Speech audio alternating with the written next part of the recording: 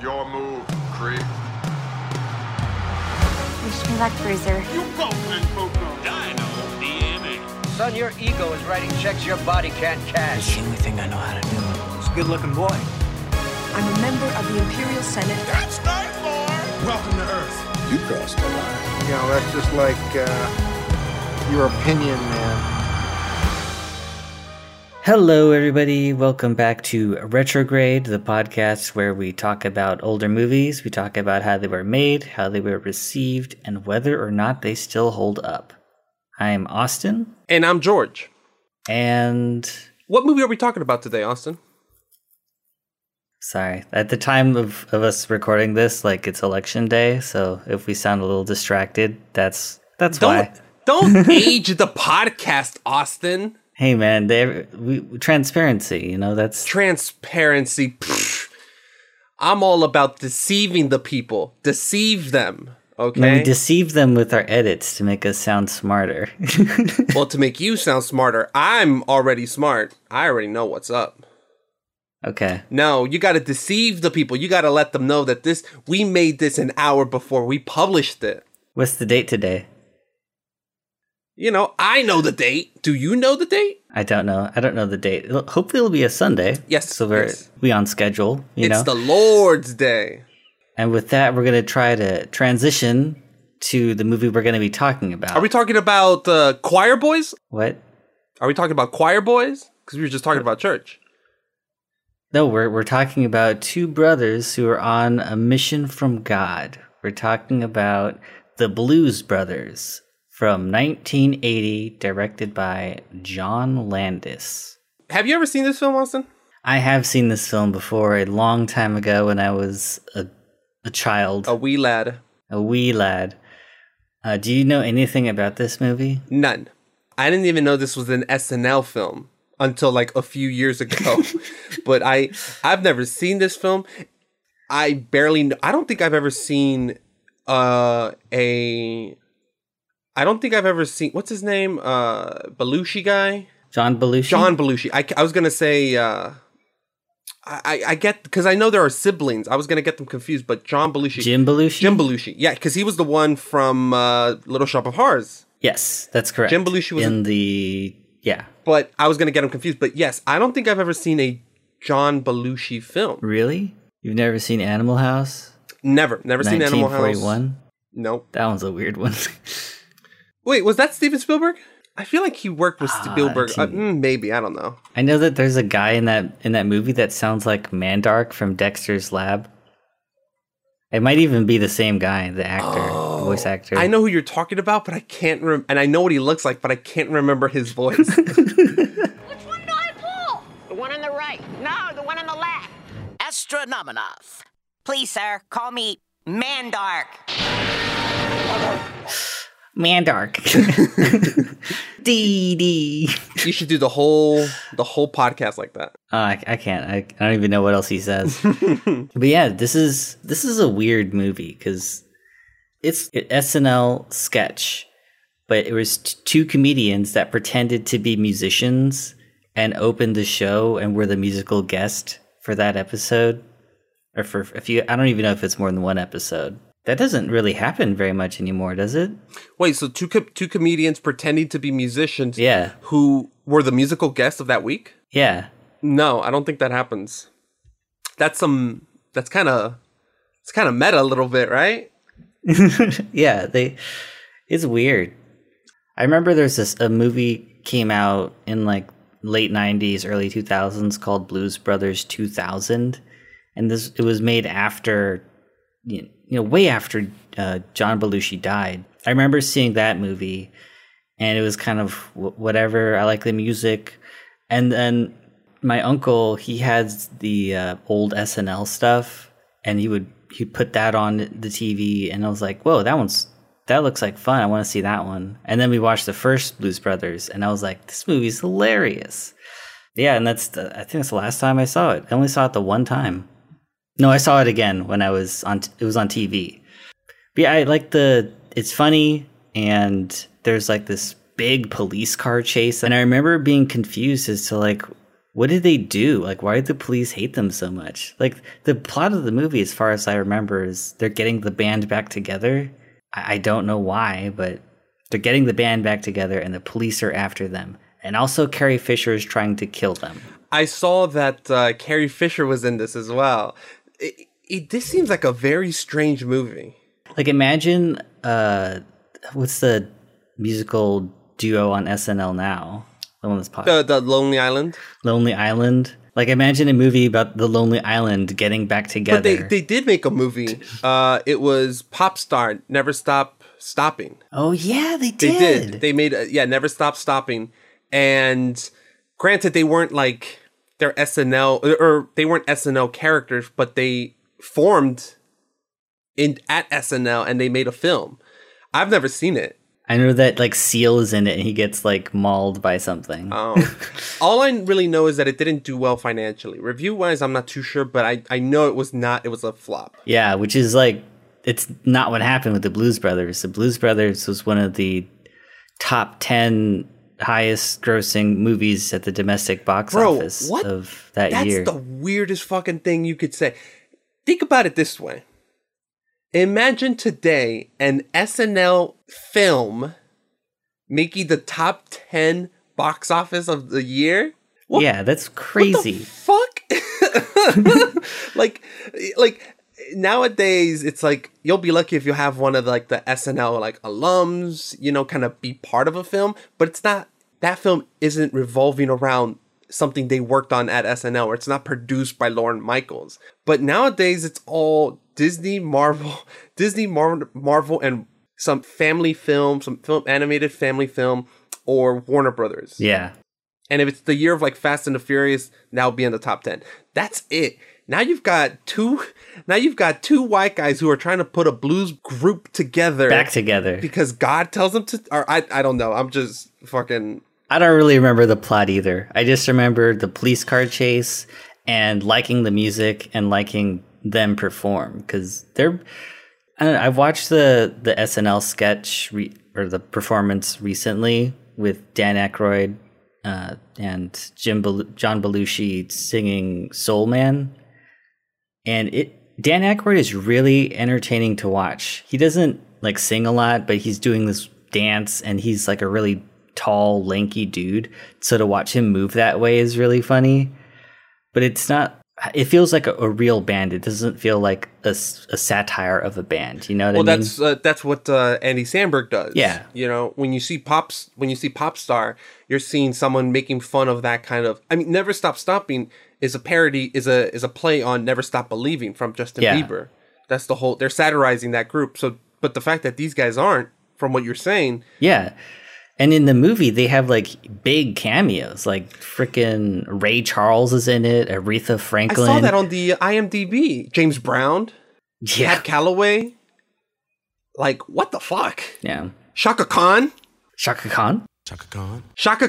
Apparently, she's like a choir soloist. That's what she's called in IMDb. Yeah. That is pretty interesting. Do you want me to tell you what else was on the box office of 1980? Shoot. All right, so the number one movie worldwide with 549 million is Star Wars: The Empire Strikes Back. Oh shit! You know, to be annoying, I was gonna yell out Star Wars, even though I wasn't sure that's when Star Wars came out, but I was just because we have a responsibility now to mention Star Wars in every episode that we make. Every single episode. So yeah. I was gonna be an idiot and just yell out Star Wars, but. Yeah. The fact that it is the number one film is like, well, you beat me to it. 549 million. The next movie, 9 to 5. You remember that Dolly Parton song, Working 9 to 5? Oh shit! I was thinking Chloe from 5 to 9 or Chloe from 9 to 5. You fucking film nerd. The French New Wave film. I was like, wait, what the fuck is that doing? No. Okay, I've never seen. You're talking about Dolly Parton. I haven't seen it.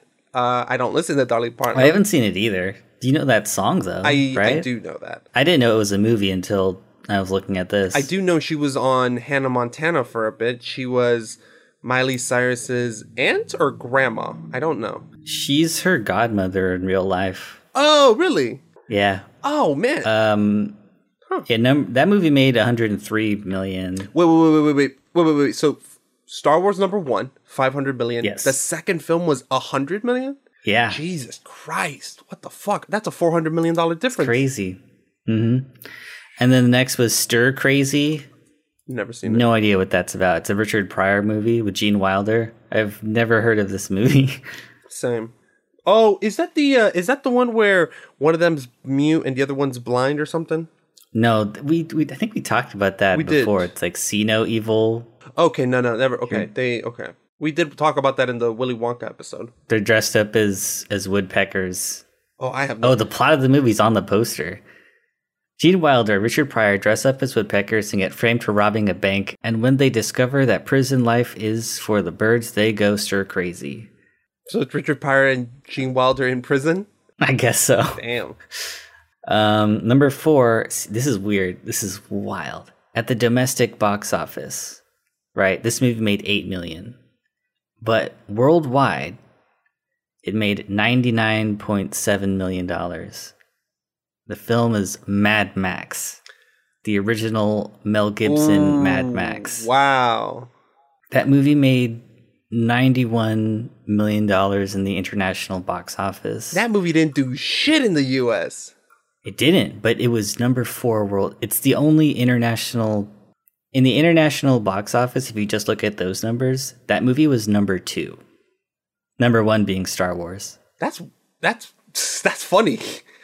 That's fucking... And that's why, you could still make Mad Max movies today and people will flock to the theaters to see them.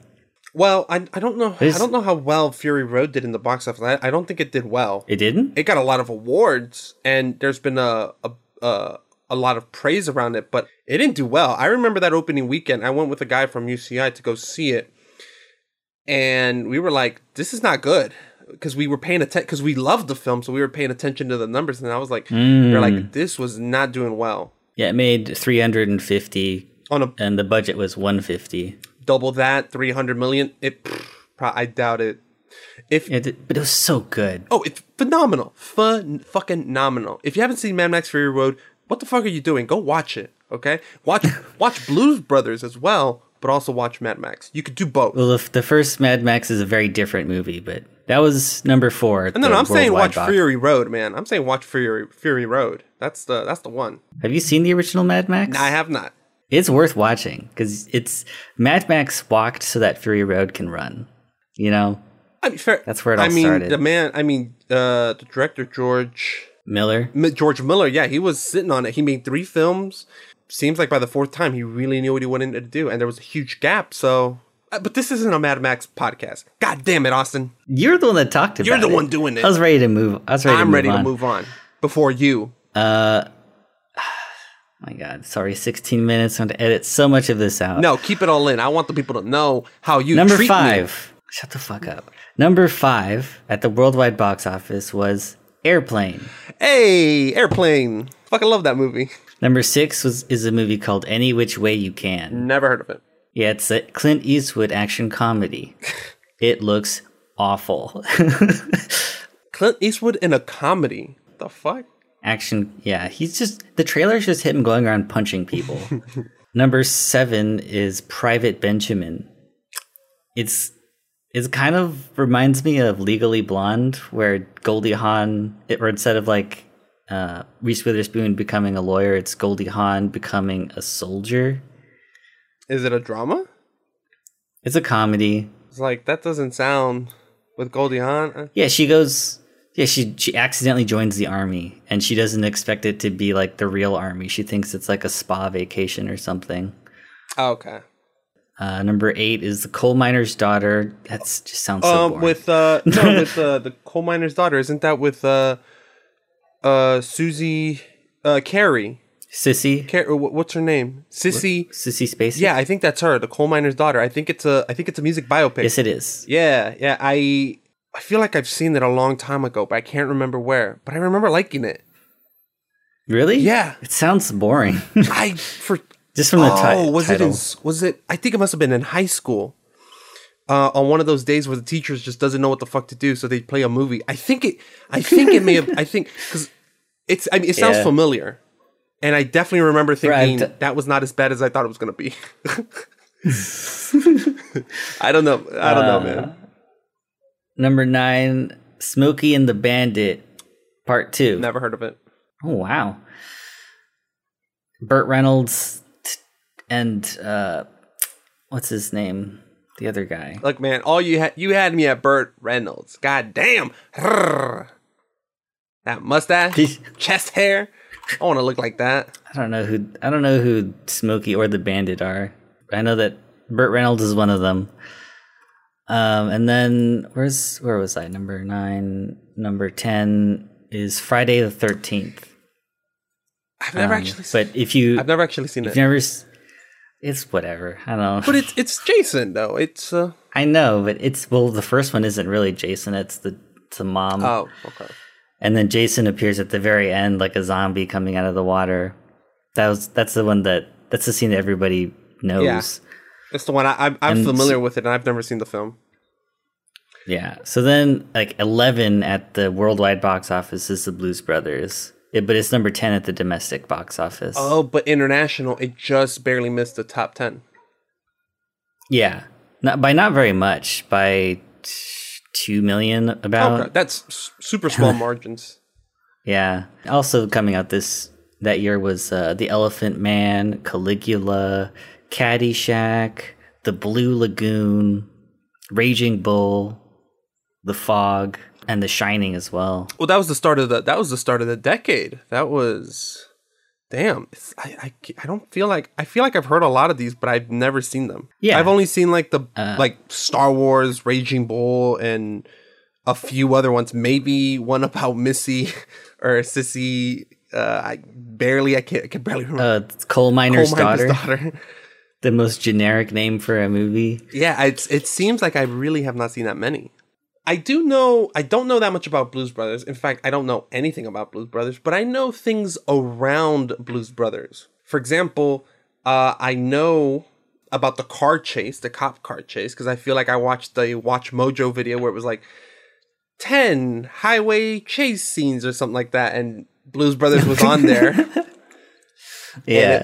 It was like on a list of craziest car chases, and I saw it. I was like, what the fuck is happening? That car chase is like over the top, insane, and like hilarious because of how over the top it is. Which makes me excited to actually see it and figure out what's happening. I feel like this movie kind of it is not a pro police movie. The police are straight up villains in this movie. They're trying to turn the music down. You know, that's their motivation in this movie. What year was Footloose? 1984. So there's just something about authority figures just like being assholes. And I know that's 4 years afterwards, but like I'm sure it's funny because it's like when you're cops, it's like there's no blues allowed, and like a few years later, there's no dancing allowed. And what is it a few years later? That's Terminator 2 a few years later. Yeah. But as you can see, we aren't like super familiar with Blues Brothers. I remember it fondly from when I watched it a long time ago, but I don't really remember the plot. So we're going to bring someone on the podcast, a special guest who loves Blues Brothers. It's his favorite movie. And he's our friend, Brandon, one of the hosts over at Cinenation, a podcast about movies. They every month they do a study on a specific subgenre and all the tropes within. So he's gonna be our like research guy. We're gonna ask him a bunch of questions. One thing that I want to ask him is like, why was this a movie? Like, why did they think that? Yeah, let's get these two guys from SNL to do a feature-length movie for these made-up characters that they did for a musical performance. For me, I'm not really curious about that because it was the 80s. Anything could be a fucking movie. Now, if Blues Brothers were made today, I'd be way more interested as to how that got greenlit. If it was made today and it didn't go to Netflix and was top 10 at the domestic box office, that'd be the case study. Fucking Yale students would have to look into this. Scientists would have to see what the fuck was happening. I'm curious about more from Brandon's take, because Brandon is a huge film guy. Huge. I'd say probably bigger than both of us. Very much leaning closer to like an encyclopedia. So he's seen a lot of films. So I want to know how an SNL inspired film about blues is one of his favorite films. I want to try to understand what kind of sentimental value does it bring to him. You know what I mean? Yeah, like, because he's seen a lot of films. I'm very much curious as to, okay, how the fuck is this one of your favorite films, right? a movie you haven't seen, you're already like, why is this your favorite movie? Well, it's just a very weird concoction. You know what I mean? To me, it's very weird, but I've never seen the film. If you wanted me to guess your favorite films, I would not have thought of Blues Brothers, right? Speaking to Brandon, Right. like Blues Brothers would not have come up. So I want to know what is he seen the film? Yeah, me too. There's a couple of things I wanted to really quickly talk about. The only real two things that I'm even familiar about in terms of Blues Brothers, or three, Dan Aykroyd and John Belushi were in SNL. That I've never seen one of their sketches. I don't really care. Wow. I don't care. SNL now is cool. I enjoy it. I like it, especially when I'm watching it on YouTube. Back in the day, I don't really give a shit unless it's like Eddie Murphy. But when I was a kid, my parents bought me the Blues Brother 2000 Nintendo 64 game. What the fuck? They made a game? They made a game, and I played it. Oh my god. But I remember being so confused by this game. I didn't actually get past the first level. Dude, we have to find gameplay of that game. Oh, it's on YouTube. Oh man, I'm gonna look at that right away. I'll send it to you right now. But it is the weirdest. There's like moments where you have to like mash the buttons to the beat and stuff, and there's like a dance off. Like Guitar Hero? And you start off in prison. Holy and there's like shit. a little blonde kid that you have to find. I have no idea. Oh yeah, there's a kid in that movie too. I have no idea. But that's my extent of Blues Brothers knowledge. It's called Blues Brother 2000. Yeah. So that's what I know. But I also know I am very familiar with John Landis. Yeah, so here's what I want to know too is how safe was that police car scene? That police chase? Yes, absolutely. Now, I think this is juicy. So John Landis has made a lot of films. He made Trading Places. He did the Eddie Murphy, what's it called? Beverly Hills Cop 3. But he also did Coming to America. He made Coming to America. Right? Trading Places and Coming to America are fantastic. They're awesome. I love them. But what I didn't know was that John Landis was part of a big controversy during the making of the Twilight Zone movie. Yeah, we've talked about this before. On the podcast? Yeah. For what episode? For like two of them. For Top Gun and for Little Shop of Horrors. Okay. Well, for people who didn't see those and who can't remember. Like George. Can't remember what we've talked about on these episodes. Yeah, we've talked so much. I could barely remember what we talked about Munich, and that was like a few weeks ago. And now you're dating the podcast. Yeah. But for those of you who don't know, John Landis was one of the directors on The Twilight Zone, the movie. It was a, what's it called? Anthology movie, and that means that a director comes in and directs a little piece of the film, maybe 20, 30 minutes. His section was about a bigoted man who took the place of people who were persecuted throughout time. Like it was like a vision that felt extremely weird, it's like a dream, and it was like a Christmas Carol almost. Exactly. Perfect similarity. And he was like a Jewish person who was thrown into like a train cart that was being sent to like a concentration camp, stuff like that. So in one section of the film, he's in Vietnam and he kind of looks at things from the perspective of some of the Vietnamese. And he's trying to save. He knows that a helicopter's coming over and it's going to blow up this village, and he decides to carry two kids. The character in the film decides to carry two kids away from the village. He's crossing this body of water, and this huge explosion happens behind him as he saves the two kids. What happened in real life is that the explosion from the village was so big. Yeah, there was like metal lids over what was supposed to explode, and one of the lids that's what hit the helicopter with the. It hit the helicopter, and the helicopter came crashing down, and it killed the 3 actors, the lead and the 2 kids. It decapitated at least 2 of them, I think, and it crushed the other one. Yeah, it decapitated one of the children and the actor, Vic Morrow, who's also Jennifer Jason Leigh's dad. Oh, shit. And the helicopter crushed the other kid. And there was a huge, trial over it, and ended up making a bunch of changes to the movie industry. Morrow and the children. In its fatal pass, the helicopter was lower than during a rehearsal a few hours earlier, when its altitude was 40 to 50 feet at the point where explosives were to go off later. Yet someone, it isn't clear who, directed it to be lower. Investigators would not assess blame for the crash, but they raised questions about communications at the scene.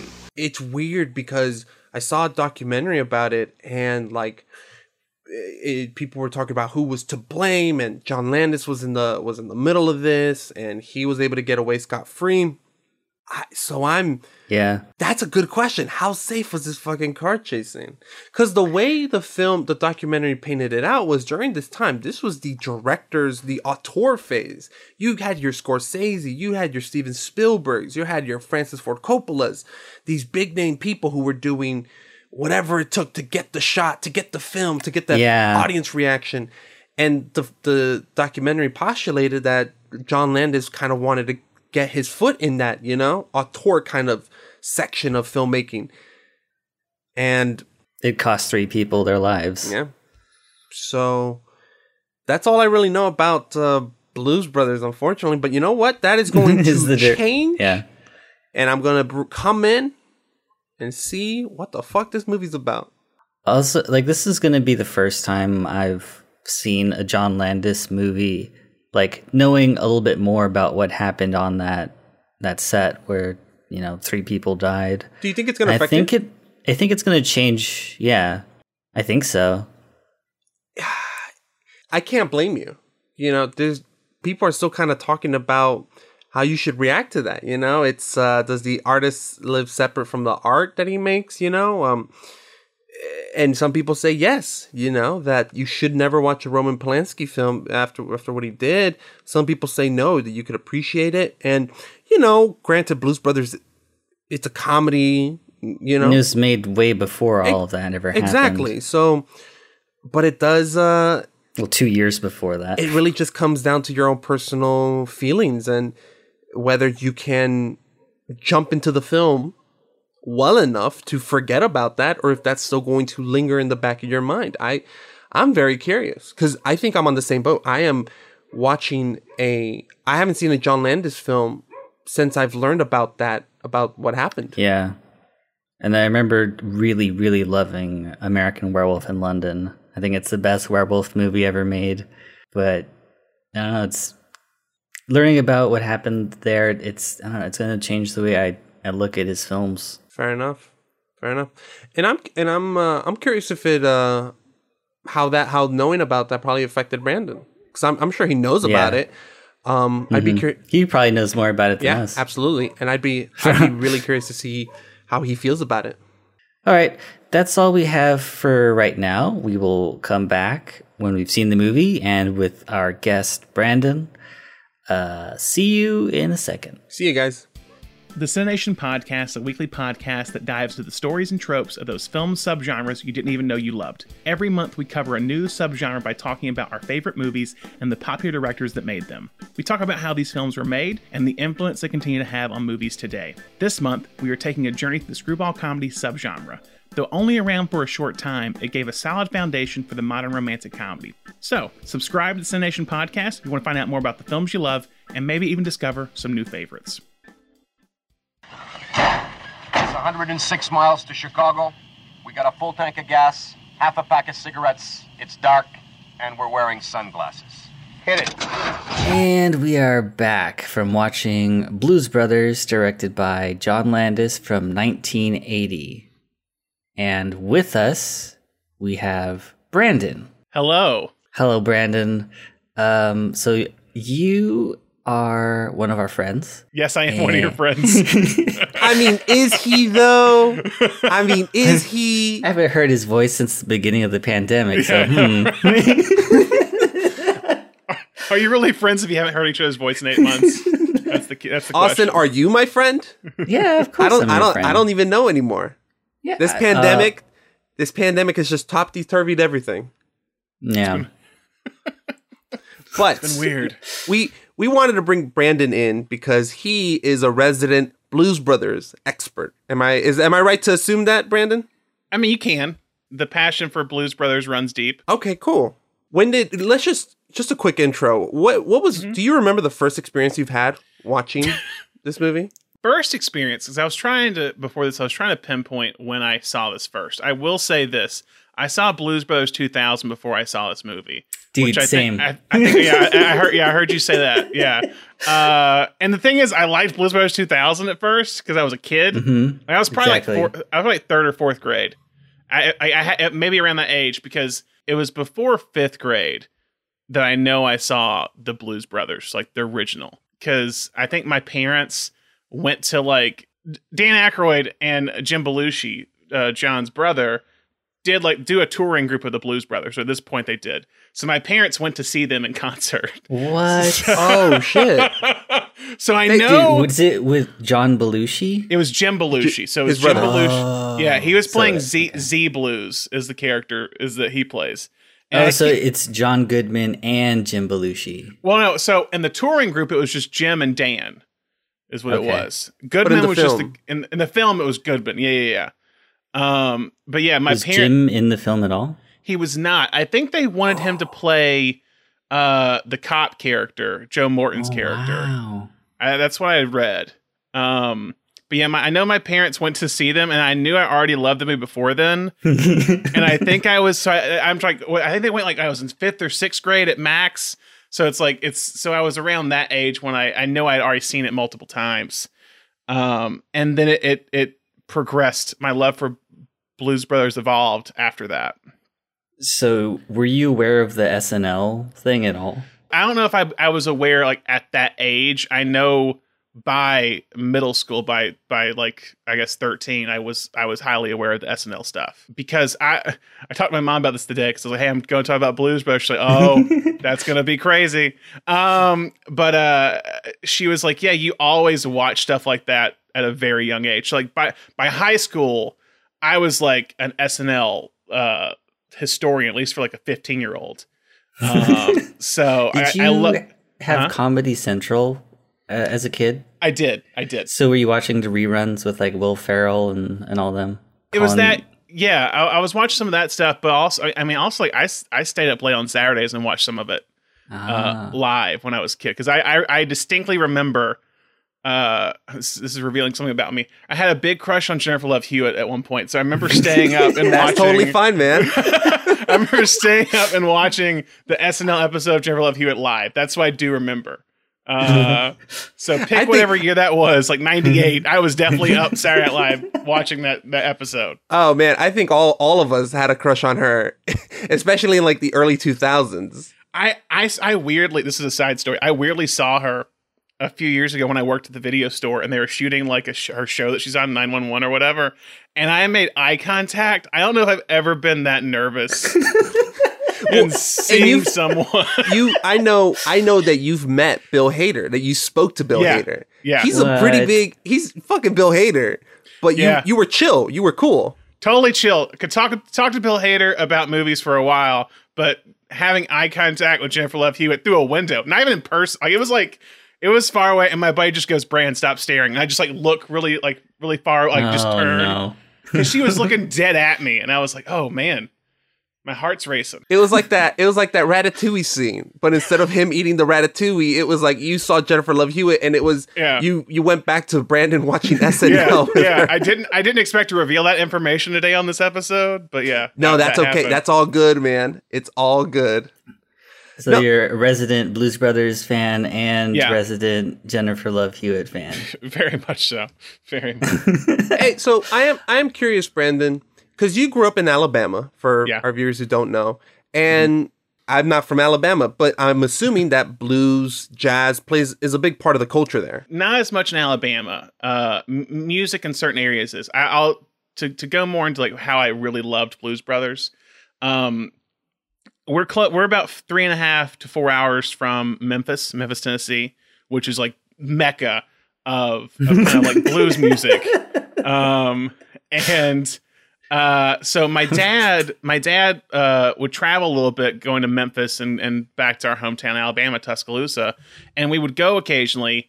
And Memphis has like this street, called Bill Street, which is kind of like its mini Bourbon Street from like New Orleans, which is very like bars and music.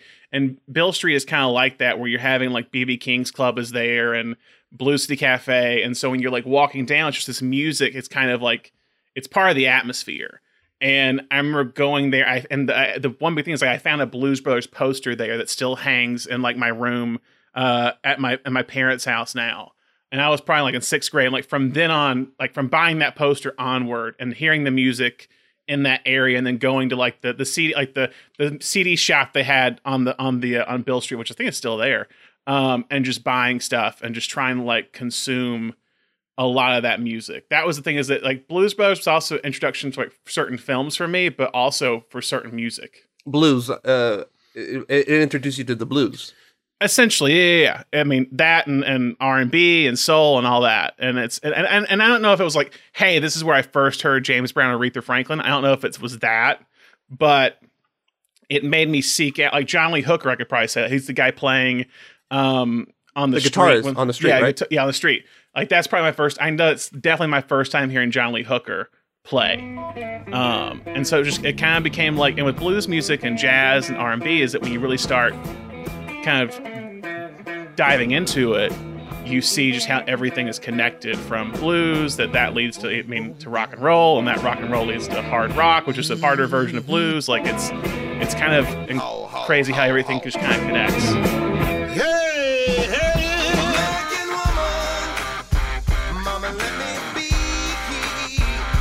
When did you know that like this was your favorite movie?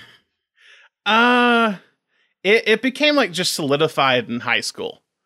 High school. Yeah. Because another thing too, I love John Belushi.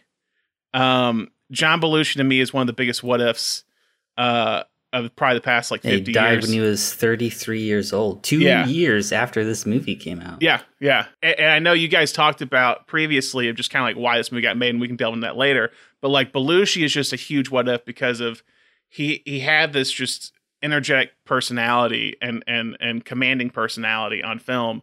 And I know when I was in high school, when I was in drama, I wasn't much of an actor, but like I did a little bit of acting. And we weren't really like a musical theater driven program. All of us wanted to be comedians, is what it kind of felt like. It was like my buddy wanted to be Dave Chappelle. Like I wish I could be John Belushi. And so like when people were doing like monologues from Tennessee Williams, we were going up there with like, here's a weekend update sketch. Like that my first monologue I ever did was a weekend update sketch that Belushi did. Jeez. So we were always looked down upon in the city because we were like people who wanted to do comedies when everyone else was doing musicals and dramas. When we were more interested in comedy, but also like how to do like dramedies essentially. That was what we were more interested in which I think we were a better program in terms of acting because of it. We won more awards by the end of it because that's what we focused on. Comedy and drama? Because a lot of us were or trying to do comedy first, is that drama became easier in a way. Comedy's hard, man. Yeah. Comedy is incredibly hard. And we realized it wasn't just all about the jokes. And that was a big thing. Oh, man. I did improv for a few years in high school. Sam. Oh, and I did it later. Oh, fuck. Fuck me, is that hard? It's hard, yeah. And you go up, and I can't tell you the number of times I went up, did a joke, and it fell flat. Yeah. And you just have to go back and just like, well, I hope someone can redeem this. When you did it, what were your groups like? Was it like 4 people, 5 people? Like what was like? Oh, man. I can't even remember. It was like maybe 4v4 because it was comedy sports. Yeah. And so it was blue team versus red team, 4v4, and we played just these different games. They would turn off the house lights. People would go to different positions, and they're acting out a scene. Then when the lights go back on, everyone has to stay still, and then these 2 people have to narrate. It's like they're looking through an album. Oh, this is when we did this, and they kind of have to make a narrative. Gotcha. But it was just all sorts of games. But man, was it hard. And I heard a lot of a lot of the drama students or people that did took drama classes, they were in comedy sports and they did comedy stuff because they're like, this shit is hard. Oh yeah. With a comedy, if you don't get a reaction from the audience, you got to play it fucking smooth, and you just have to go with it and keep just trying to just keep going with it like it didn't hurt you, even though you're embarrassed. Yeah, so I did a little bit of improv when I was in high school, especially senior year, because we had like drama competitions, and the big competition we competed in is like, it was a 5-man improv team. And basically what happens is you get 5 minutes. They give you a place, an object, and a phrase. And that's all you have to work on. And so you have 5 minutes to create a scene, and then you go out on like a huge stage in front of like probably hundreds of people. And for like a 17, 18-year-old kid, that's a big deal. And it's just like, okay, let's do this. Oh man, my audiences for comedy sports were like maybe 30. So, and I was nervous every time. Yeah. So I can't even imagine fucking hundreds of people. And we're all, a lot of us knew each other since elementary school, but it's like funny. So we knew kind of the ins and out of how we all worked. And like we always had one guy, no matter what scene it was, he got deathly sick or he died in the scene. No matter what happened, that was his go-to bit. Oh my God. In that scene, he starts like throwing up. It's the kind of his bit is that he starts like just excessively throwing up. I was just like, yeah, we really going here again in front of all these people? This is what you're doing? He's being a selfish improver. I actually got in an argument with my buddy like at the end of the scene, because we also had like, you had to do 5 minutes, and if you went over time, you got marked off, but you don't know how long you're going. So you really have to think, how long are we doing this scene? And I remember I called scene when the scene was over, and my buddy on stage keeps going with the scene. And I said scene. And everyone in the audience goes, oh no. And he was just like, why'd you call scene? I was like, because the main character was off stage. He had left. We had nothing else to do. He was like, I would have brought him out. I was like, it's over. We're at like 4.5 minutes. Calm down. He was in the zone though. He felt it. No, I love those guys, and they're like brothers to me. So we argued like family, but yeah, it was just, he was totally, he wanted to do it he wanted to keep going with it. Even though he had big moments in the scene, he wanted to have more big moments. So. See, I'm remembering this thing I did when I was in 6th grade. I was part of like this. Like, we went camping, but it wasn't really camping. Like, we weren't in the woods. We were in cabins in the woods. And we all had different teams, and we all had to, like, come up with a little skit. And one of our guys was, like, a hunter, and we were all the animals. And he was supposed to kill all of us. And for some reason, I didn't want to die on the first shot. And I got back up, and I'm like, avenge me, and he just shoot me again. And I was like... That was funny, but now I'm hearing it from the other side. I'm like, maybe I was just wasting everybody's time. Nah, it's hard. Man, you were in 6th grade. How the fuck were you supposed to know? No. But anyway, yes, we were obsessed with comedians and SNL people like Belushi. Did you find out about John Belushi in the same time you found out about Blues Brothers, or did you know about him before? Or I think it was the same time I found out about Blues Brothers, because I remember like when seeing Blues Brothers 2000 and then seeing Blues Brothers and being like, oh, who's this guy? Yeah. And I think it was kind of explained to me like, oh, that guy died. And like, oh, okay, well, he's really good in this movie. And he's very entertaining. He is. Watching him on that SNL sketch, he brings so much life to the song. Yeah. Ooh, see, this is where I'm gonna have to disagree with you guys. See, George. I'm very much, and I'm not even trying to be contrarian, but like, again, I did not know about John Belushi. Sad that he died, and he was clearly really talented and fabulous or famous. So it always sucks hearing about these young talented artists who pass away. But I never cared. I never got into it. Unlike you, like I never had my SNL phase. Really, it's now in recent years that I've gone back and I really just admire the Eddie Murphy stuff and some of the guest stars. But with John Belushi, in preparation for this, I saw the samurai sketch that he did. Where he man, I didn't enjoy it. But the upside is, I really like him in this movie. He's fucking great. I feel the same way. I don't like him in Animal House as much. I don't like that movie very much, but I do like him in this movie. Yeah. And I do like him as Jake Blues in general. Yeah. His name's Jake, right? Yeah, Jake. Joliet Jake? Jake and Elwood. Joliet Jake. Joliet. Yeah. Joliet. Okay, so we should... Well, you want to give us a brief summary of the film? Oh, shit. Yeah, we got to do that. I mean, look, this is not a plot-heavy film, so it is not. It is very straightforward. This is no. I mean, there's a lot going on in it, but yeah, it's not a plot-heavy film. No. Yeah, so I was pretty I was just trying to think of what it was in the moment before we watched it and everything. Like, man, the only thing I missed was the orphanage, and it's not really that important. No. So and also to our viewers, we will be spoiling this film. And look. We do like the film. I think all of us, if you haven't seen this, you should check it out because we're going to spoil everything. And as someone who didn't know anything about Blues Brothers, I was genuinely surprised. I had my expectations set, right? And this movie said, fuck your expectations. Yeah.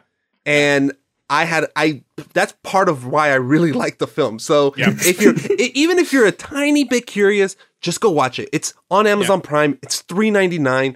Look, man, it is worth it. Man, we should get an Amazon sponsorship or something. Right? We've been pushing Amazon so hard on this podcast. It's apparently streaming on Peacock as well. So if you guys got Peacock, that's free, isn't it? It's free, yeah. So go check it out. Amazon. Don't go to Amazon. Don't go to Amazon. Jeff Bezos, unless he's giving us money, he can go screw. Yeah. But so we are going to be spoiling everything. If you're curious, stick with the podcast. But you know what? If you're just slightly okay, whatever, I'll watch it. Go for it. Trust me. So now we're going to be spoiling it.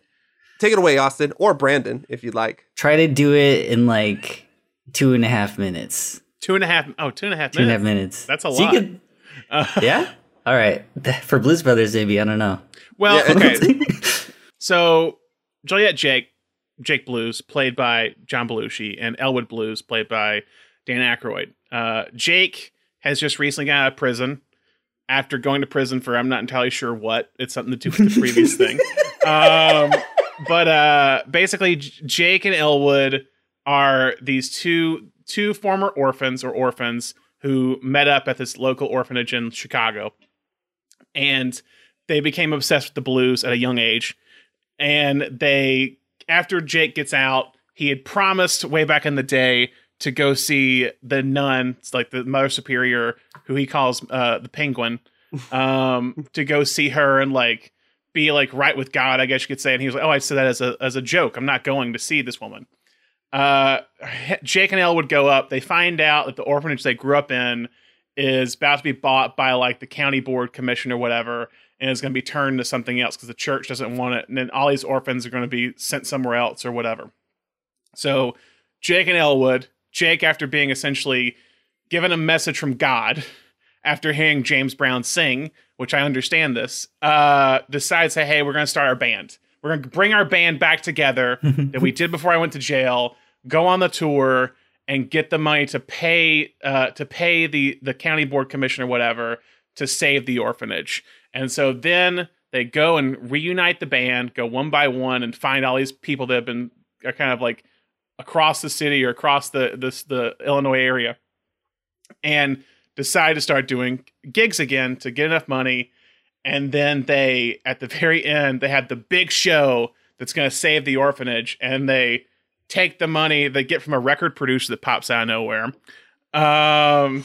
and decide, and they have this huge, massive car chase to get to the place before the last day of the deadline to pay the money, and essentially just ruin a lot of the Chicago area to pay the money to Steven Spielberg.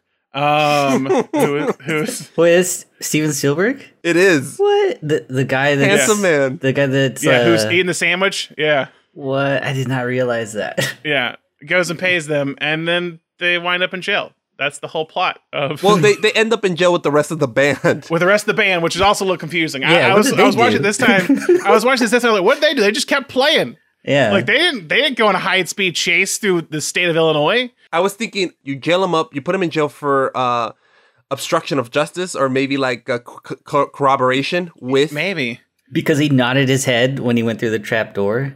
I guess. I don't know. Willie Hall nodded his head. Yeah, I don't know. I mean, unless they're just there to record an album, that's also what I think. It's like they're there. I mean, they do go to jail because they say it in Blues Brothers 2000, which I'm just going to write that movie off and pretend it exists. Yeah, it's. I feel like they're doing like a live album is what I assume at the end. Like Johnny Cash. I just always.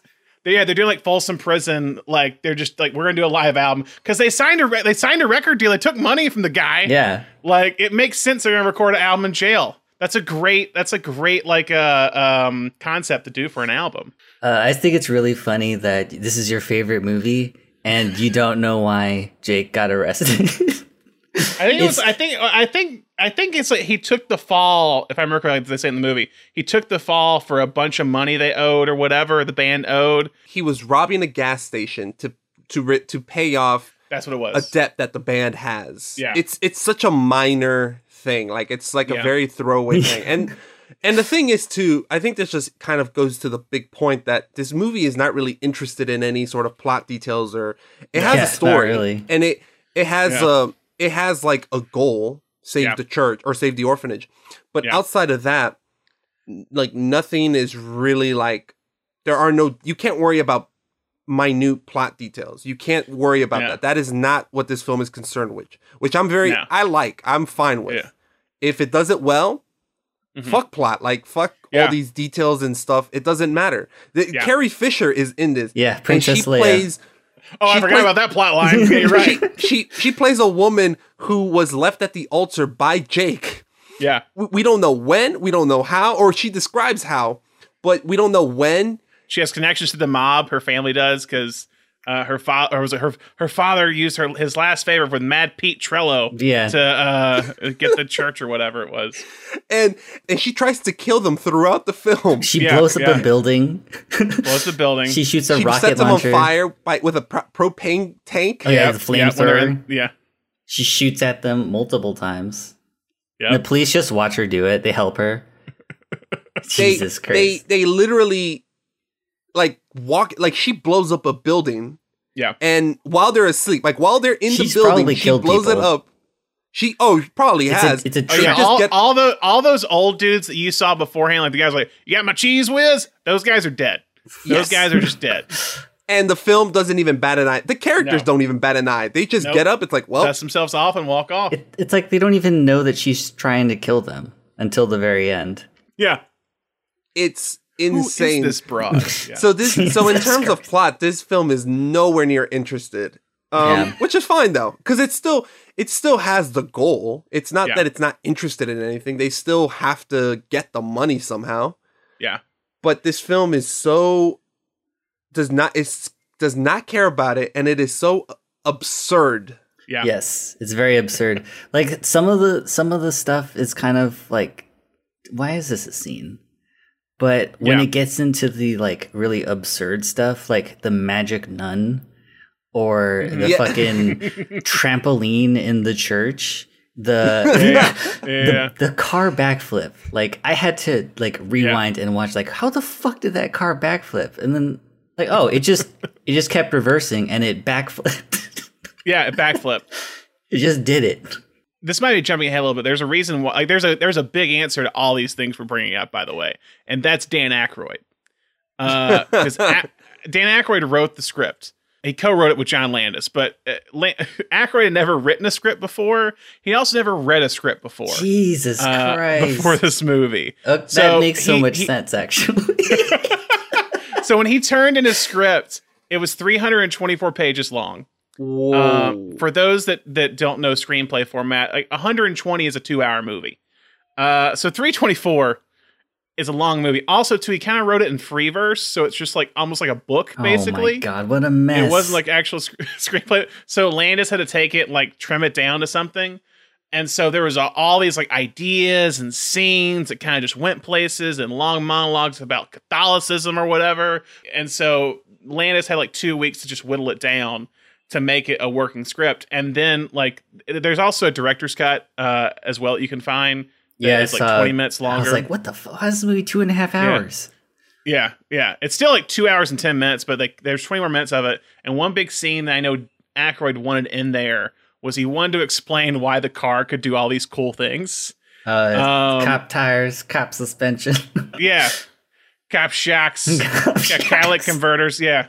It's the new Bluesmobile or what? Yeah, it's no, basically what it was is that they park it beneath like the L train, the elevated train in Chicago, in this kind of like little, it's not a garage, it's a little kind of like almost like big closet where all the transformers are for the subway. And basically the subway generates this energy that gets into the car and makes it magic, basically. Oh my God. And Landis is like, I'll shoot it, but I'm not going to use it. Like, so that exists? It's in the director's cut. Yeah. What version did you guys watch? I'm curious. I watched the theatrical release. I watched the theatrical for this. I decided to watch both. You psycho. Oh, damn. Because I try to watch every film we do at least twice. And with this one, it was easy. Because I really enjoyed it, so I'm like, I'm just rewatching the same film, but I'll see if I could catch a couple of scenes here and there. And that's a long scene because it's not a garage, it's a closet. But he's slowly fitting the car in, and he has to get out through the window and walk out through the roof. Climb on top of the car. Yeah, climb on top of the car and get out. Yeah, it's in the part when they're arriving at his like apartment, basically. The transient when home. They're driving down the street, and you're seeing like all the like the theaters and the bus stop and all that stuff, and then it cuts to him like parking the car, and then it shows them walking out when Carrie Fisher. Or no, Carrie Fisher shoots them before that. Yeah, she shoots them in a rocket, and she comes back and blows up the whole building. Yeah, blows the whole place. Yeah. So yeah, it's like right before she shoots the rocket. It's that part where they cut to them parking the car. I see. I was just gonna say, one of my biggest complaints about the film, I enjoyed it a lot, but one of my biggest complaints is it's really long. Yeah. And because it's so very random. Yeah. It's like, okay, you could take this out, but it doesn't pay off with this. And yeah, you could take off the story about the hillbilly band or the country band, but that doesn't pay off at the end. And what about the Nazis? It's very spread. You forget about the Nazis. Can't forget the Nazis. I hate they were Nazis. fucking hilarious. I mean, it's funny. I World War II taught me to hate Nazis, but so did this movie. And I feel like more people nowadays need to watch this movie to understand why Nazis are bad. They say, I hate Illinois Nazis. So they're Antifa, right? Yeah. And you and you have Antifa drive through a Nazi demonstration? Hey, what's going on? Those bums won their court case, so they're marching today. What bums? The fucking Nazi party. Illinois Nazis. I hate Illinois Nazis.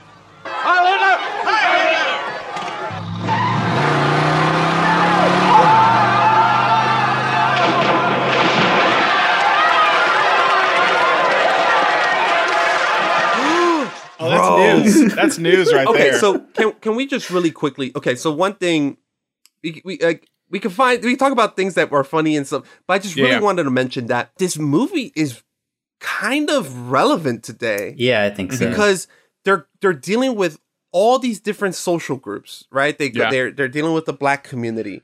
They're dealing with this southern part of Illinois that's very rural and racist. Then you're also bringing Nazis in, but then you're also bringing the police and the army. And there are just some scenes that were very reminiscent of today when the Blues Brothers drive through the Nazi things. I could not but help myself and think about the real life protests where people have been driven, it will run down. And look, it's not the intention, but I'm just like, it's a weird feeling. Yeah. Like one of my favorite scenes in the film, aside from the ending, is the country bar that they go to. And there's just a very rural. You can say rednecks. You can say rednecks. That's what they are. They're rednecks. Come on, George. Don't. Ooh, man. All right. Jorge Unchained. They're white rednecks, and they're like, we only listen to two things: country and western. Oh, yeah. And there were so many red hats there. Ooh, yep, I saw that. I could not help. I couldn't help but just pay attention. It's like, oh my god, there's so many red hats. This, that's weird. Yeah. This is 40 years before anything happened. Yeah. But it's just the politics are very much there. Yeah. it's not really explicitly saying anything. It's just kind of like, you know, people come around music. And there's kind of like this thing about, people are kind of good, except the cops and the Nazis. Yeah. But the reason the country bar scene is my favorite scene, it's because when they're singing Stand By Your Man. Man. Yeah. It's like the worst performed song in the movie. It's now on the album, by the way. It's now on the soundtrack. I couldn't find it. But I really like it because it's not the best well-sung song in the entire film. It's you're right. It's not even really that great.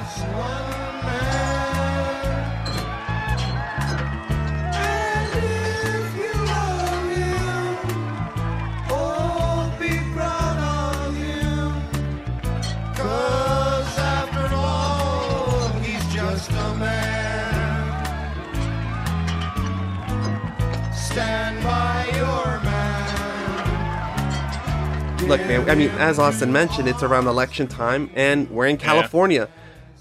Brandon's been to Alabama, so you know the vibe over there. I've never been. So there's very much this, like, us and them mentality of us, the liberals, and them, the conservatives. And there's this very much idea of, like, Trump supporters being awful and hideous and racist. And by this point of the film, I was kind of aware of just, like, some of these cues to, like, you know, the U.S. and all these groups.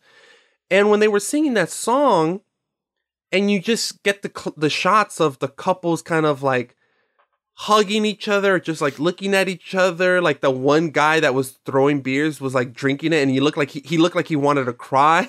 Yeah, because he didn't have a woman to stand by him. Yeah, it was like, it's like a humanizing moment where it's like, oh, like these guys were really awful 30 seconds ago, but you kind of just realize, like, now you're playing music they like. Well, but and you're not even playing it well. It's just music they like. Oh, and they're drunk. But it was just really nice. And I'm like, these are people too. That's a weird thing to say. Are you trying to say there's good people on both sides, George? Oh, God, no. We're not even... No. Granted, it's followed by the real country band. Yeah, the Good Old Boys. Or were they? Good Old Boy. Yeah, the Good Old Boys. Yeah. Which that hasn't even really that name hasn't even really aged well with like the Proud Boys and stuff. Oh, it's right on. It's right on cue, man. It still is prophetic. Excuse me, gentlemen. Are you the Good Old Boys? Yeah, that's right. I'm Dr. McElroy, lead singer, driver of the Winnebago. Listen, I'd like to talk to you, son. We're running very late. My name is Jacob Stein, the American Federation of Musicians Union, Local 200.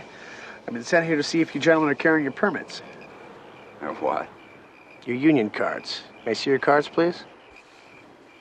Suppose we ain't got no union cards and we go in there and start playing anyway. Now, what you gonna do about that? You gonna stop us? Stein?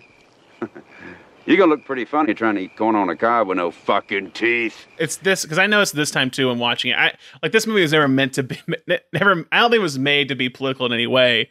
And it's weird how current times can affect how we view certain things. Yeah. And I do agree, weirdly, this became like just relevant in the past 5 years, basically 4 years. So many like the images of Nazi rallies and you know, the red hats, and it's littered throughout this entire film. Even cops too. Yeah, they're standing there menacing with their guns in the concert hall and in the jail cell. Their sheer like lack of humanity. Lack of like, they don't give a fuck. They just do what the computer tells them to do. One of the funniest scenes where I laughed at, but I was also like, oh fuck, was when they're in the building at the very end. They've they've blockaded the door, and this is after the firemen get in. Mm-hmm. But this is like went up in the top of the building, and something's blocking the door, and they're like, move, like, get away, and they start shooting the door, not knowing that maybe someone's on the other side. Yeah. It's very absurd, and I think Landis said this at one point where like he always want to like have like jokes about size, and like it's just these two little guys, and they're being chased by like the U.S. Army and all of Chicago PD and state, like just everyone, SWAT teams, all this stuff, and it's just two dudes, like in an elevator, listening to like to Muzak or whatever they're like that's playing in the elevator. Like that's it. They've got snipers on the roofs. What did they do? I mean, they did stuff, but nothing that deserves that response. This is literally over speeding tickets. That's what this is over. And you can't. And you hit it right on the head, Brandon, by saying how times can kind of mess with how we see a film. Yeah, and that's why we do this podcast. Yeah. This is probably the second film we've talked about where like the police kind of play a big role. Yeah. After Terminator Judgment Day. Yeah. Maybe more of a question for Brandon. So a lot of this movie is focused on like showcasing Black talent and Black artistry. Is that something that has been in like a top 10 domestic grossing film before Blues Brothers, or is this kind of like a big deal? I don't know if it's really done before. I will, to the second part, it is a big deal. So there's some history behind that, and I can talk about that. And this might, if it's okay, I can delve into how this band got made, because I think that's very important. Because I think, Austin, you talked about how earlier before I came on, how like this doesn't satirize music in any way. It's like a very it loves the music. It's like a real band. So Belushi, Aykroyd specifically. So Dan Aykroyd's from Toronto. Belushi's from Chicago, which is kind of home of electric blues. They meet up on SNL, or before that in the comedy scene at this point in the 70s with Second City and these places. And they meet up and just like, hey, we should like start a band. Because Belushi always wanted to sing and Aykroyd played the harmonica. And Aykroyd, Belushi was into hard rock music at this time in the 70s. Aykroyd was a huge fan of blues music. And they kind of agreed, hey, you teach me hard rock, I'll teach you blues. And so they became obsessed with blues music. And so when all the SNL stuff happened, where they started off just basically as like a warm-up gig for like the SNL, like for the audience before they went live, they'd go out as Jake and Elwood and like just like get the audience ready for the show. Like, before they started taping. So if you went to these shows, you knew who the Blues Brothers were, but if you weren't in part of the New York scene, you didn't know who they were. You didn't know, because they would go and perform in New York at clubs together. Like they're like being backed by like Willie Nelson's band or like whoever was at this club that night. Jeez. And so they were just into the music. And so it got to a point where they were asked by Steve Martin, who is one of the biggest comedians of all time, and probably besides maybe Richard Pryor and George Carlin at this point, and maybe bigger at this specific point, like 1978. He was huge. And he goes, hey, I want you to open for me in at the Universal Amphitheater in Los Angeles for like a week. And that's great. We don't have a band. And so Paul Schaefer, who later became Letterman's guy on the Late Show, he worked at SNL. Him, Belushi, and Aykroyd put the band together. And what was very big is they wanted to get like the real people who made the music they loved to be in the band. So people like Matt Guitar Murphy was like played with Chuck Berry or played with Willie Dixon and played with these kind of blues musicians of that era of the 50s and 60s. Who's in the film? He's in the film. Is he the guy that's married to Aretha Franklin? Yeah, the one that's married. Yeah. He's married to Aretha Franklin. So he's a musician, not an actor. Not an actor. None of these guys are actors except I think Murphy Dunn, who's the piano player, was an actor beforehand. So Matt Guitar Murphy's in the band. Steve Cropper and Duck Dunn, or Donald Duck Dunn. Duck Dunn is the guy with kind of the afro, the white guy with the kind of the afro, with the cigarette pipe. Yeah, he's always and then Steve Cropper is the long-haired guy with the beard, who's the backup guitarist. I remember seeing him on SNL too. He's in the SNL, so they did the SNL gigs right before, I guess, the Steve Martin stuff around the same time. And so Steve Cropper and Dunn, they played for like Otis Redding and these people at Stax, which is a big kind of hub at that point in the 60s and 60s, really, of kind of the Memphis blues scene, Memphis R&B and soul scene. And so they play, like Steve Cropper, I think, is listed as like the 39th, according to Rolling Stone, 39th greatest guitar player of all time. And he's in this band. Willie Hall, who's the drummer, played with Isaac Hayes. The horn section is all New York based, so they're all SNL people. They were in the SNL band. So it's like a weird kind of concoction of a rhythm and guitar section from Memphis and the South, and electric blues from Chicago. And then like New York jazz with the horn section. So they were like hand-picking these people from the music they listened to.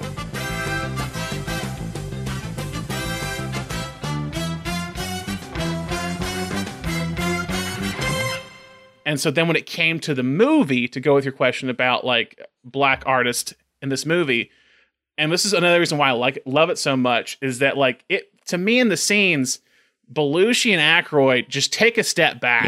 And let these artists just go. And to put into context is that besides Ray Charles, none of those people were big at this moment in time in America. Wait, like James Brown? So James Brown and Aretha Franklin had just been dropped by a record label a year before this movie because she wasn't doing any hits. Like what was happening in music this time is you're seeing a lot of disco. So that's James on their Brown, album, I think. The Blues Brothers album, they talk about, there's so much disco out there. Exactly. So that's the kind we got to think about is that disco and electronic music and like techno type stuff and even funk to an extent are like the music scene. And so this like rhythm blues thing is very different than what's happening in the culture at that point.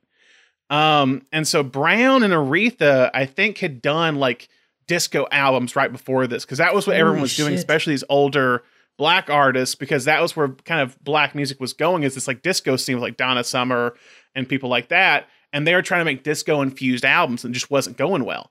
And Belushi and Aykroyd and Landis to an extent, they're like, well, we want these guys in our movie because they weren't doing anything. It was easy to get them in. And they get them. And there was a lot of pushback from the studio because they were just like, why are you having all these old black artists in this movie? Holy shit. And they were trying to get them to put like young disco acts in the film. And they were just Universal. Universal was. Yeah. They're like, no, we're not doing it. These are the people we're like, they wanted to cut Aretha, I think, and put in Rose Royce, who did like the car wash song, working at. They wanted to put that in instead of Aretha Franklin. Wow. But it's called the Blues Brothers. Yeah.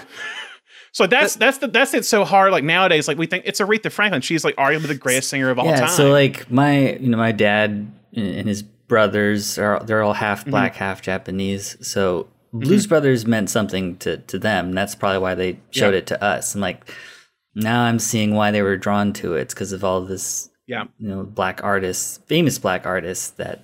And to put into even more perspective with this, this was considered at the time by studios as a black movie. Oh, so really? So that was the kind of the big thing when this was released was, for one, and we can talk about this a little bit later if you want to, but it was over budget, like just crazy over budget. There's a lot of cop cars I see crashing. Yeah. Like I think the final budget, they're supposed to spend $17.5 million. They spent $30 million. Which is $3 million less than Empire Strikes Back, which I know came out the same year. $3 million less on the budget than Empire Strikes Back. Correct. So Universal doesn't have much faith in this movie. Because it's a black movie? Yes. Because they're like, who's going to want to go see black artists? Wow. And it wasn't. Now, to give Universal, I don't know if it's fully Universal. A lot of this was also theaters in America. It's like theater exhibitors where you like say, hey, here's the movie we're doing, Universal's coming out with. They're like, we don't want to program this because we're not going to program this in white neighborhoods. Is basically what they said. Is that we're not going to program it in white neighborhoods because it's a black movie. It's not going to play well. We'll put literally, I think someone said, we'll put it in Compton. We won't put it in Westwood. Wow. Like that's what it was. And so to even more perspective, an average movie at this point was released on 1,400 screens. This got 600 screens. Half. When it came out. Less than half. Less than half. So there wasn't a lot of faith in this movie. He had Dan Aykroyd and Jim Belushi. And Jim Belushi. And John Belushi. God damn it. Yeah. John Belushi. And I think, wasn't Animal House like a huge hit? Huge hit. Exactly. The worry to also say, like, so right before Blues Brothers, I think you guys had mentioned, Belushi and Aykroyd have both done 1941 by Spielberg. It is a Spielberg movie. Yeah. I had a feeling, but I wasn't sure. Big bomb. So when they bought the rights to the movie, Belushi was in great standing because of Animal House and a few other things that I can say later. But in making it, and when it's in editing, 1941 comes out and it's a huge bomb. Like, well, crap. Like, is this going to do well? Because Belushi's star power is straining a little bit. Because of one fucking movie? Yeah. Hollywood, man. So yeah, it was a sleeper hit. So I know it can't, like I said, you guys talked about how it was top 10 at the end of the year, and in reality, it shouldn't have been. That's all of what. That's insane. But I'm also not really surprised though. Yeah. I'm not. I mean, okay. Well, it is surprising because I'm not a big Ray Charles, James Brown fan. I'm not a big Aretha Franklin. I think they're great. I recognize that they are great artists. But I have never sat through and listened to an entire album. I'm sure I've heard songs by them. Yeah. But looking back at this, I'm like, oh my God, it's so cool. Like they got James Brown, they got all of them. Yeah. And now you're saying they weren't really as big as a name as they are arguably today. Yeah. And the fact that the studio saw their presence, like, this is a black film. That's wild because it's like you have two leads that are white. It's not just a black cast. Like it has black cast members and extras, but it also has a pretty big white cast.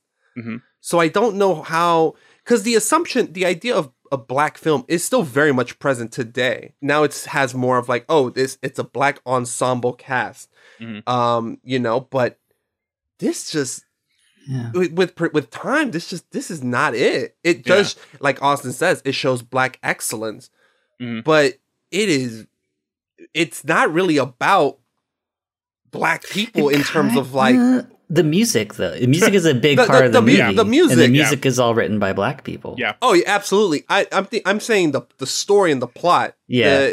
Really, like, it's about a church. It's about an orphanage. Yeah. It has more to do about an orphanage. Yeah.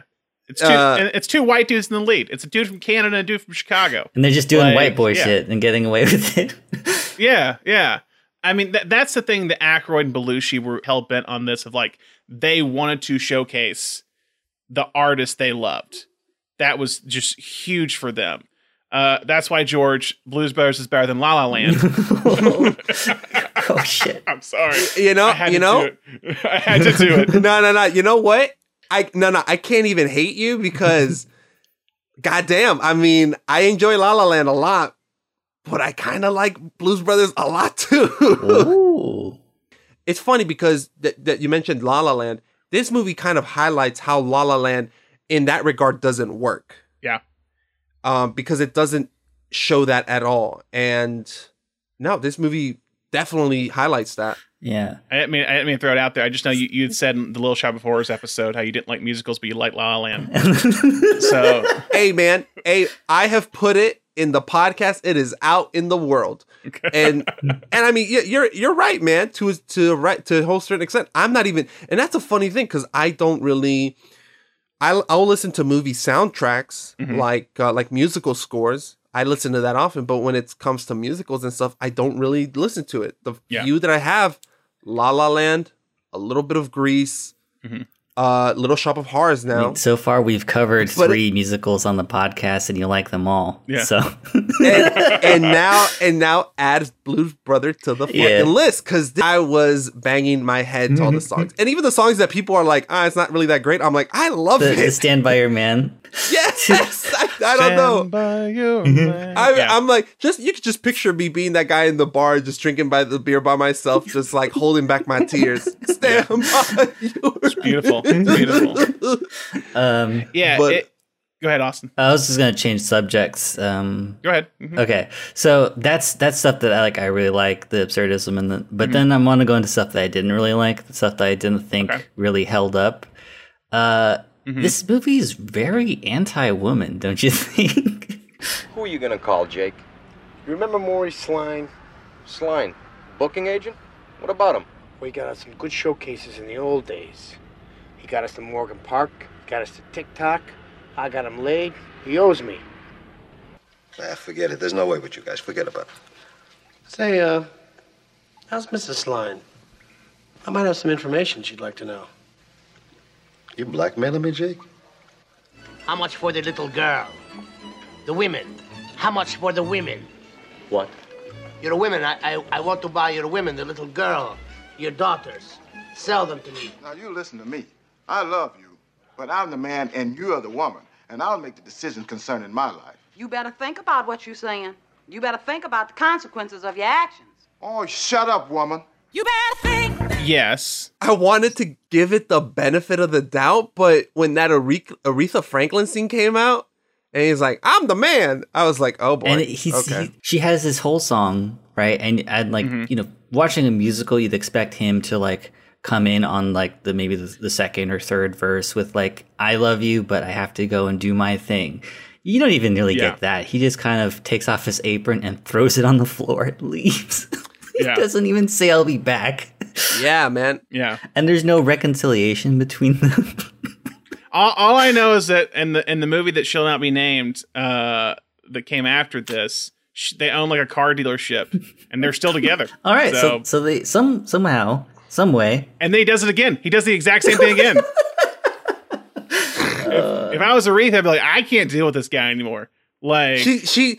The thing is, what the film isn't showing you is that he does this on a daily basis, but like with different stuff. Like one day it's the Blues Brothers, the other day it's his brother who's like, "Hey, I'm gonna go here. I need you to come with me." So Aretha is just constantly having to put up with this bullshit, but she's like, you know what? He always comes back and he's loyal. So I guess I think the biggest crime that the Blues Brothers commit is not bringing her along with them. Yeah. Like, you can't take Aretha Franklin with you to be on the road, like, as part of the band. You can't have someone cover the restaurant. It's for both of them to go. Yeah. I gotcha. I get that. So there's Aretha Franklin. There's the Carrie Fisher character who's never named. She's just kind of crazy ex-girlfriend. Like, nothing satirical about it. She's literally crazy ex-girlfriend with access to high-grade military weapons. You have Twiggy, who's like a famous European model who's... Oh, wait, real life? Yeah. Yeah. Oh, I didn't know that. I was like, she's hot. She could be a model. Turns out she is. And then you have like the nun, who's kind of like an antagonistic character. She doesn't like... She beats them with the ruler, and then... What is that thing that she grabs after the ruler breaks? Like a... I don't know. This like huge rod that she's like swinging at them. That thing, this metal rod. Yeah. And then they see Cab Calloway, their father figure, and then they're like, "Oh, that's okay. We have a plan now. We're gonna do this for you, Cab Calloway. Fuck the penguin." It's like a lot of the women in this movie are just kind of like, Yeah, I understand that. I know it's a cop out say it's of the time. It's just something that, but it's of the time. It's of the time. Yeah. Like, even this in the same year, there's the Caddyshack movie that comes out, and that movie starts with the dude finding out his girlfriend's pregnant, and he kind of just is like, "Well, that's your problem," for the rest of the movie until the end when you find out she's not pregnant, and they get back together. Well, it's very much, it's like Brandon said, it's very much of the time, and you have to think that this is an SNL film. SNL kind of had this same vibe, that it wasn't, I don't get the impression that they hated women or anything, but from the book, there was definitely a divide between the male comedians and the female comedians on SNL in that time period. They did a documentary from a book that highlighted what was going on in SNL during the 70s, 80s. And they had a bunch of the female comics say, and writers say like, yeah, there was clear divide. Things weren't really that great for women here. You just kind of had to go with the flow. And apparently they were like, John Belushi only really respected one of the female comics. Yeah, Gilda Radner. Yes, I think they were like, she was the only one that he saw as like his equal. Which is a fucked up thing in retrospect. Yeah. I mean, good on her. But kind of fucked up for everyone else. But this film is just kind of highlights, this is very much a product of the time, and SNL was this way. You can't really argue against it. I do like Carrie Fisher. She is playing the crazy ex-girlfriend, but fuck, man, it's Carrie Fisher. You love her in anything. Yeah. I mean, it is at the time, and there was a big divide. I was listening to an interview. Jane Curtin was one of the original cast members on SNL, and her and Belushi, they were the ones that didn't get along that much. Because she's the one that usually says like he didn't think women were funny. He didn't really give it his all. If it was a female sketch, if it was written by a female, or if it was a female was kind of the lead of it, and that to me is probably the biggest knock against John Belushi. is that he was like that for.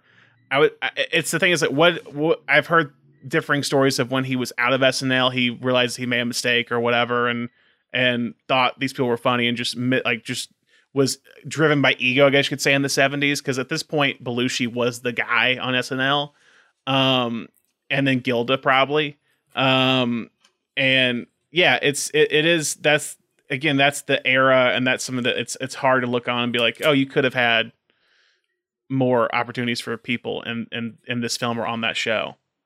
Which is a shame, because if what you're saying is if the stories of Belushi coming around on that behavior, it's a shame that he wasn't able to live long and to not only keep acting and performing, but to also kind of see his wrongs. He was like, you know what, I'm going to do more to try to push other artists that maybe aren't just men. Mm-hmm. But I mean, he did a rom-com right before he died, Continental Divide. With, I think the actress name is Blair Brown. And I think that's what his career would have been more like. He would have been doing more diverse movies, I feel, post that era. Yeah. But it was a changing of the times too. Again, you're seeing in the 80s, at least in terms of, like, say, teen comedies, a rise of female-centric stories. It was in the top 10. Private Benjamin was one of the highest grossing movies of that year. And it's very women-centric. And it doesn't, like a lot of movies are like, oh, she's going to see that she's wrong and she's going to find a husband and get married and all that. I don't think that doesn't happen in Private Benjamin. She ends up not going with the guy, right? Mm-hmm. Have you seen it? I have not seen Private Benjamin. Oh, I haven't seen it either. Maybe it's something we can do later on. Brandon hasn't seen a movie? Get the fuck out of here. But, God damn. We're paying for a tour encyclopedia. Fuck out of here. I want to put into context real quick, because I know you guys asked previously, like, one question you wanted to ask me was like why did this movie get made? Yes. And the answer is John Belushi. And why I said earlier, Belushi is one of the biggest what ifs to me, because so at this point, Belushi, Animal House comes out in 1978. He's on Saturday Night Live. He turns 30 at the early 79. So by the age of 30, in like a 1 year span, he had the #1 movie in America with Animal House. He had one of the most influential shows on television, and probably the #1 in late night with Saturday Night Live. And the Blues Brothers, A Briefcase Full of Blues, the live album they recorded at Steve Martin's concert, was the #1 album in America. Oh, that was recorded at the Steve Martin concert. Yes. Wow. So I don't know of any other person pre or post John Belushi that was able to say, I had a #1 thing in 3 different mediums within a year. Damn. So people were in the John Belushi business. When comparison piece of SNL cast members, like his, and I am SNL cast members, but even comedians at the time, his possible heights, if he doesn't die, is Robin Williams or Eddie Murphy or Bill Murray or something like that, or Sandler at the end of the day. Mm-hmm. Like, that's what he reaches if he doesn't die at 33. Wait, so how did he die? So Belushi, he came to LA. He's based out in New York. His family was, his wife was in New York. He came to LA, I think, for like a meeting about some movie deals or whatever. And when he was out in LA, he'd been sober for a little bit, but he started doing drugs again when he came back to LA. And so he went out one night after he hung out at one point with De Niro. He hung out with Robin Williams. They were all kind of on the same like drug scene together. And then he was with a woman who essentially injected him with Speedball, which is a mixture of, I think, cocaine and heroin. And so he was doing that all night. And then he OD'd when he was at like the Chateau Marmont, and they found him the next day. So he had been doing drugs for a bit. So at 33, that's what happens to him. And his big next thing was like Aykroyd was writing Ghostbusters for him. What? He would have been a Ghostbuster? So who was he supposed to be? Bill Murray's character. He was supposed to be Venkman. That fits so well. I can picture him saying that's right. This man has no dick. Yeah. So it's like the original Ghostbusters, and it changed a lot from Aykroyd's first draft, as you guys have seen with Blues Brothers, is that Aykroyd has a lot of ideas, and they just be like toned down a little bit, like just kind of control them. And so the original Ghostbusters, it was Aykroyd, Belushi, and Eddie Murphy were the three Holy people that were shit. supposed to be in it. And it was like an like they were on different planets or something. It was like an intergalactic type thing where they're chasing ghosts. What? And then What? Harold What? Ramis, they bring different planets chasing ghosts. Yeah. And Harold Ramis comes and is like, hey, let's tone this down a little bit. Let's make it on Earth. Thank God for Harold For one. Ramis. Dan Aykroyd's the type of guy. I love Dan Aykroyd, but I always feel like he is great ideas, but he always needs that second person to like bring him back down the Earth for a little bit. he's the George Lucas, and he needs his he needs what's his name, Kushner, Irvin Kershner, yeah. Just someone to like kind of reel him in. Yeah. It's like, hey, you've got great ideas, but we gotta set them straight. You could totally lose one of the subplots. Well, I think you keep the good old boys, but why do they need to come back after they get hit by the police car? Like, they could be just gone from the movie and it's fine. Carrie Fisher. Gotta bring them all Carrie back. Fisher doesn't matter in this movie. Which- You could totally take her out. It doesn't change a thing. But it's just, you put everything in there. But I mean, but the fact that, you know, John Landis was able to make something out of that 350-page script is still great. And for like his first script, shit, I thought it was funny and I laughed. I thought it's not fine dining, but it's something really good. Oh, yeah, there's that scene too. The women. How much for your the children? women? I want to buy them. Please, No, that sell scene me your was- children. I fucking love that scene. Jeez. So is there anything that you didn't think held up, George, when you watched this movie? It's a positive and a negative, and this is kind of like the thing where you just kind of have to feel it out. It's very long. Oh, man. And the fact that this film doesn't really have a narrative momentum, you know what I mean? Kind of. Oh, okay. I couldn't help but just kind of like have a wandering eye. Like I paused it, went to the kitchen, got a piece of cake, came back, played it. There's no real like, okay, what's gonna happen next? Oh, this character made this decision, but how is that gonna? Not really. It's kind of a bunch of, you know what? The way I could picture it, if someone made a bunch of YouTube skits that are supposed to be a long film, but they filmed it in like 10-minute parts. That's kind of how this film is. And the final episode is like 30 minutes. It's the giant climactic car chase. Yeah. And I don't mind that. I think I still enjoyed the film, but because it doesn't have that narrative push, it does kind of drag in some parts. And I liked every scene. I don't hate any scene, or I don't dislike anything. Yeah, the Carrie Fisher stuff doesn't totally work, but it's still really enjoyable. Because it's Carrie Fisher. Like, you're like, hey, exactly, but she's alive in this movie. And I still really enjoy a lot of the absurdity of it, but there is no like real, oh man, I want to know what happens next. You know what I mean? The only time that really came in was when at the end when the cops started we were beginning the car chase. Yeah, I was like, I want to see how this ends. And it did not fail me. But for a 2-hour and 10-minute movie, I was like, oh shit, like we're getting to that like Dark Knight level timeline. Can you know what I mean? Imagine him walking out of the prison to the Dark Knight music? Well, I want to say this out. I mean, they do shoot in Chicago. Oh, yeah?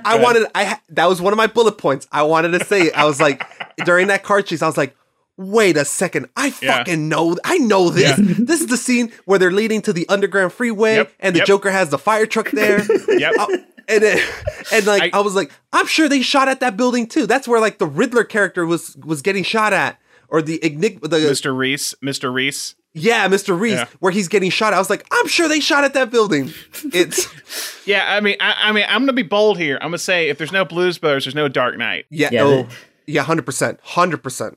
It's funny because John Landis found how to make a car chase in Chicago seem like the coolest fucking thing, and I'm sure Nolan may have seen it. It's like, hey man, he may have taken some notes. Well, I mean by the Chicago thing, why I said it wouldn't happen, because the big thing is that there was not a big studio film that had shot in Chicago before this movie.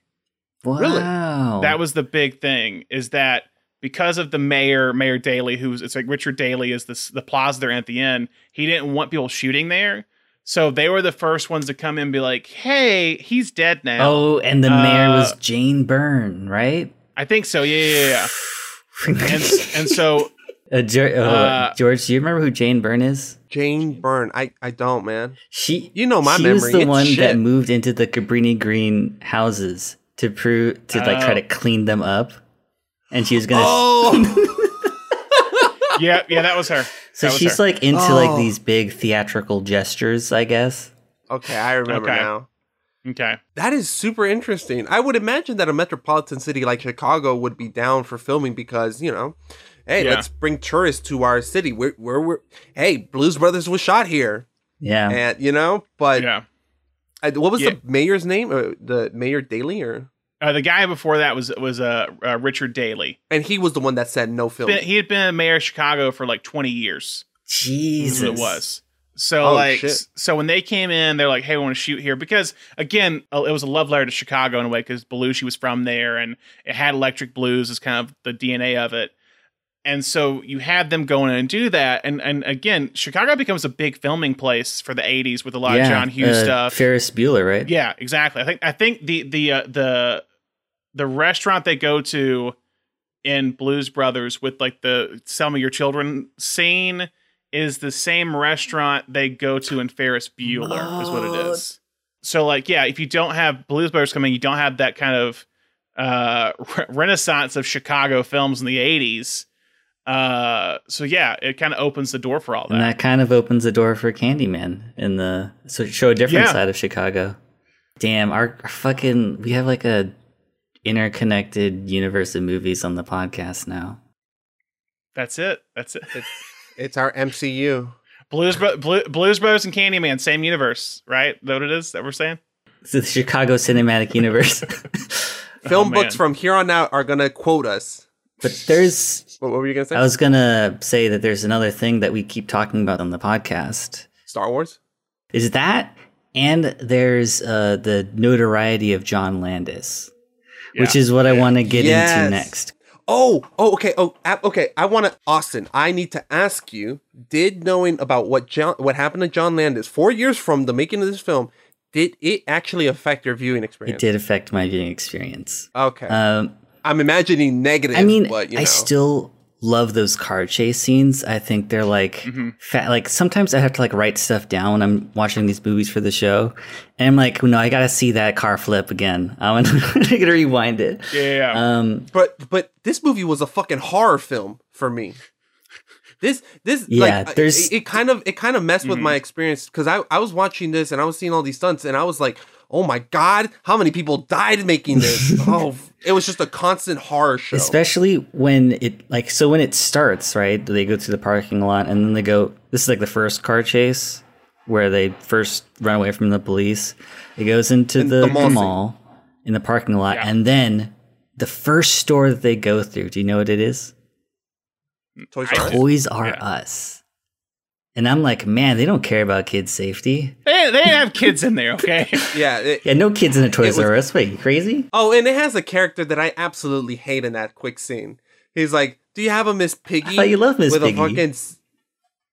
I love Miss Piggy, but he's saying it while he's holding a character from Sesame Street. Is it Grover? Grover. He's holding a Grover toy, and he lifts it up. He's like, do you have Miss Piggy? As if hinting that they're they're from the same... show. It's no.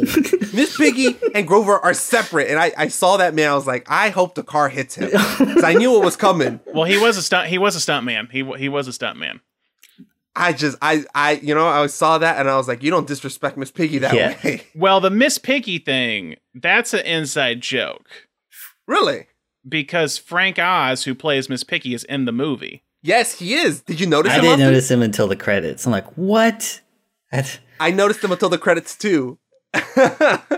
We have like a Frank Oz, or at least I've started to appreciate Frank Oz a lot more. He's a cool dude. His little cameo in Knives Out was one of my favorite parts of the film. Wait, so Frank Oz was the voice of Miss Piggy? Yes. No fucking way. We talked about this. Wait, did we? Bro, I can't remember. I'm going to insert a clip here George. of when I told you this and you heard this information and obviously it passed out of your fucking ears. You know who Frank Oz is, right? Yeah. Did he do the Dark Crystal? He did do the Dark Crystal, but probably his most famous role is Yoda. Oh, I didn't know that. And Miss Piggy. Oh, okay. And Grover and a bunch of the Muppets. Man, again, you know my memory. Some things I can remember down to the details, and other shit is in one ear and out the other, bro. I'm sorry, man, but now I know, though. I'm going to die knowing that Frank Oz was Miss Piggy. And Yoda. Until next episode. Until next episode. It's like, oh, you're right. Yes. Oh, one quick thing that I wanted to bring up, Austin. When we were talking about the John Landis thing in the first part, and I said, oh, I know that there's a car chase scene in this one, right? A big car chase. Yeah. I wasn't referring to the car chase at the end. I was talking about the car chase in the mall. Yeah. So when that scene happens early in the film, where they get chased from the cops and they go into the mall, I was like, oh, I thought this was the climax of the film. Why are you putting this 20 minutes into the film? I was like, so I was either thinking, okay, you blew your load way too quickly, and the rest of the film's going to be boring, or I am in for this man's going to somehow find a way to out fucking do himself. Which he does. And by the end of the film, I was like, oh, little did I fucking know. This man was, because on the Amazon, where I rented Amazon Prime, it had the fun facts thing on the side, and it was like, this film broke the record for how many cars they destroyed by 107. I was like, 107 cars? John Landis, you're a fucking idiot. How many takes did you have to break this car? And I was here being like, oh, he's some douchebag director. He's like, I need to get it this time. By the end of the film, I was like, oh shit, no, I totally see where it came from. I was an asshole. I mean, he's kind of an asshole too. But... Yeah. I mean, hey, look, man, I was being an asshole for just assuming that he couldn't film 3 cars in a mall, and it took him 107 cars to do it. But I thought he was being a pretentious asshole. I mean, it's still the case, but just this isn't the proof for it. Yeah. It was just having that scene early on. I was like, oh my God, I have no idea what I'm in for. Yeah, I love both of the car chases, but the first one is the one where I'm like, this feels a little dangerous because there's still people in the mall and they're running between the cars. And there's like, they're doing freaking donuts in there. There's a lot of smoke. Like, how can they really see the people running through? There's one shot that did really scare me. Was it the one where the woman was hit? No. It was the one where the cops. It's when they crash. The 2 guys, the white guy and the black guy. It's when they crash and the chase stops. You see people running towards the camera, and you could kind of see the second guy not really get into the safety corner that they have for them. Oh, Jesus. And I just kind of freaked out a little bit because I was like, the car's really fucking close. Yeah. Like, it's already hit the thing, but something could happen.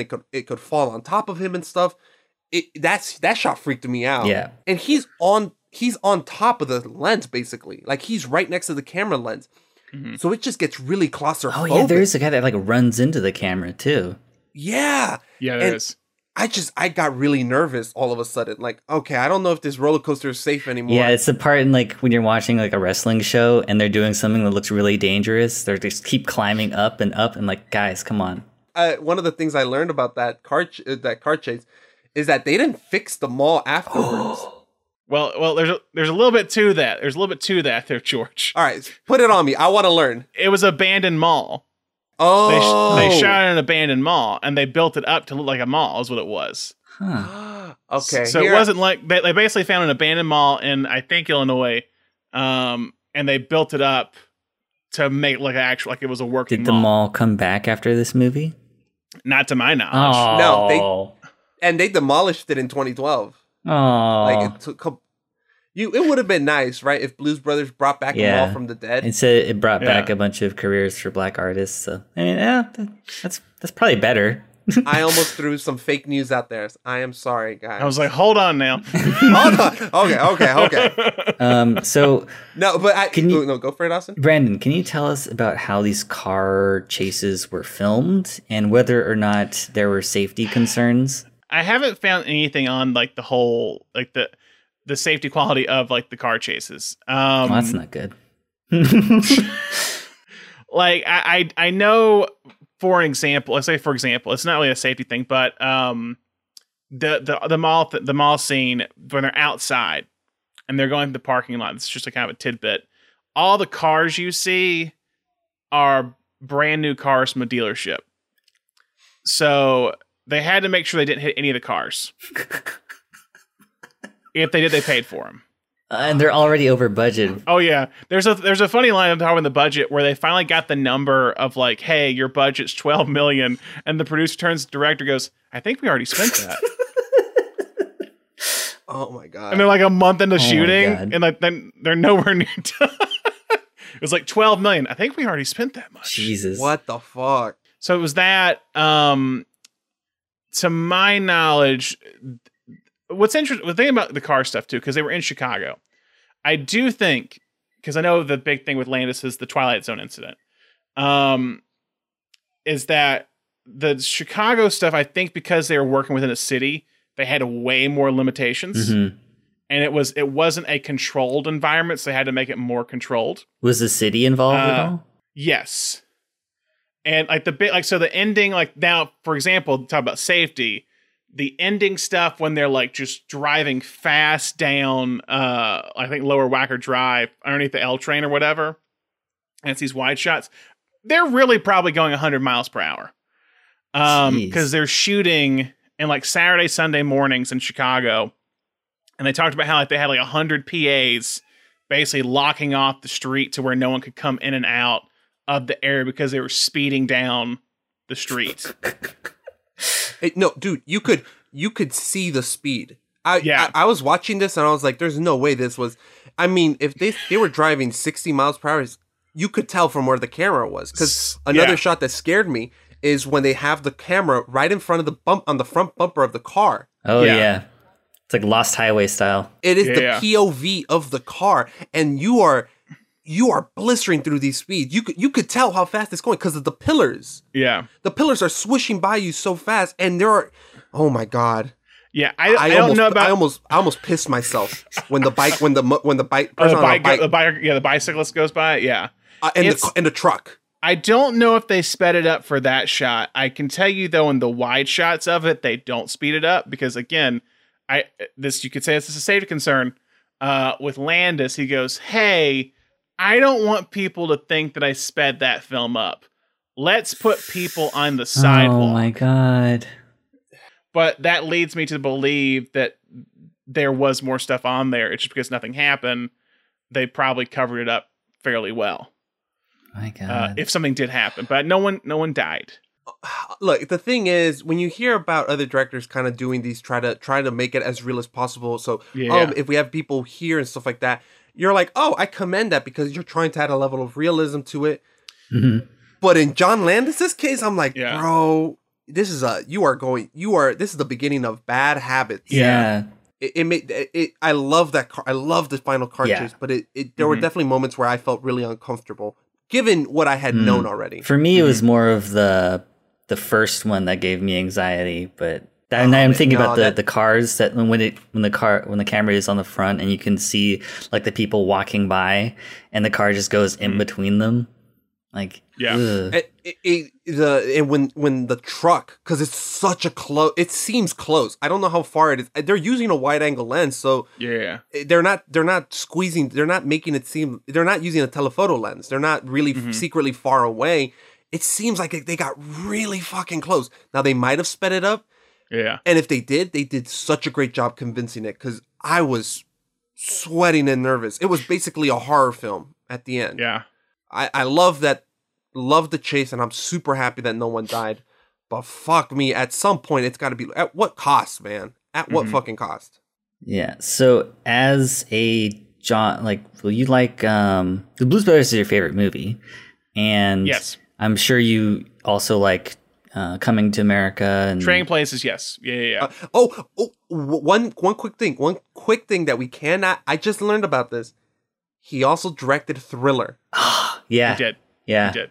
The music video. I didn't even know. God damn it, man. I think that was after Twilight Zone as well. I think it was after it. Yeah, there's you had them on your show once. The people, what is it? What Went Wrong? Yeah. There's this podcast called What Went Wrong, and they go over like famous or infamous movie shoots, and they covered the Twilight Zone.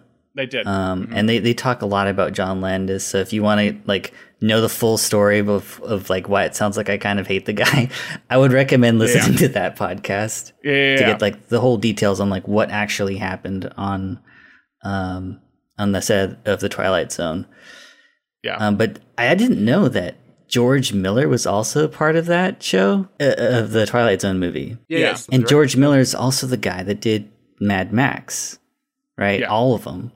And there's a part in the making of Fury Road where he forgets that they put like a dummy in place of the war boy. So when he crashes the big rig, he thinks that he's killed somebody. And I'm like, yo, he's going through PTSD from 1982. Yeah. Everyone said it was okay. I said, but what happened? What I'd forgotten was that was Nux's dummy. And he was obviously on the other side with the full helmet and cage and so on. And when we looked at Nux's dummy, it shaved off the top of the rubber latex of the top of the dummy. It was great. It looked like it landed on your head. It did. I know because Spielberg and Landis didn't talk, I think, after that movie, which I understand why. Yeah. You never want to see that. It's a movie. That's upsetting, man. That, I mean, like, look, good on Spielberg, but fucking George Miller, that's really upsetting because he not just the fact that he killed someone, but it's bringing back all these memories that I'm sure he didn't kill someone. He didn't kill someone. George Miller. He thought he killed someone. No. He didn't. He never killed anyone. But it's just bringing back all these memories of like, oh my god, like it's Twilight Zone all over again. Yeah. I wanted to ask you, Brandon, how you feel about watching John Landis's movies now after knowing what he did. It's like I like those movies, Trading Places, and I love Blues Brothers, and Animal House was a movie I loved in high school, but has definitely become dated and problematic as time has gone on. I've never really associated those films with him, which may be why I disconnect from him a lot. I see it as a John Belushi movie. I don't see it as a John Landis film. Blues Brothers 2000, maybe a John Landis film. So you can hate it as much as you want. Yeah. And I think because I heard so much stuff because we had a professor at my film school that worked on Twilight Zone and talked about that and the accident where people died, and basically she put blame on him and was like, yeah, he wanted the helicopter to go low, and that's when stuff happened. But yeah, I think Coming to America is great, and I think that's Eddie Murphy. Like I said, that's an Eddie Murphy movie. I don't think Landis's style of directing to me is anything I say this when I think Blues Brothers is a great film, but it's not something I like. Oh, I gotta be that guy.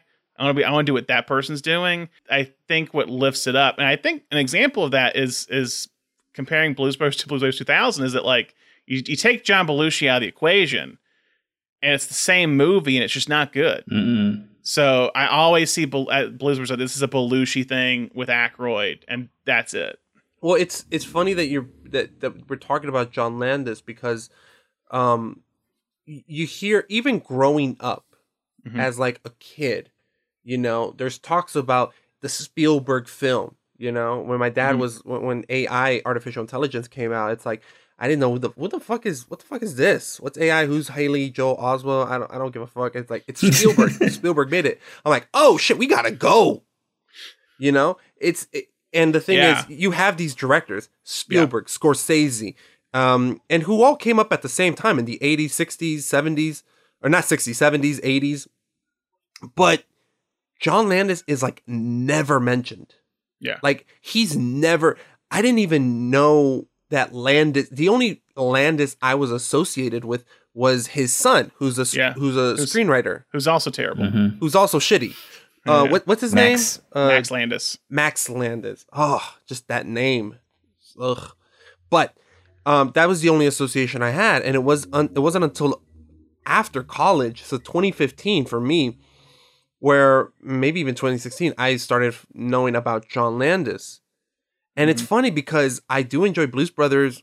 I agree with everything Brandon's saying. I enjoy Blues Brothers. I really enjoy Coming to America, but I've never looked at a John Landis film and been like, I really admire his style or what he's doing here stylistically. I like certain kind of things that come up, and all of them involve the actors like John Belushi, Eddie Murphy, and I like his approach to absurdism here, but it's not, it's still not to the same level as Spielberg or Scorsese or anything. He's not doing anything mind-blowing on a consistent level, you know what I mean? Yeah.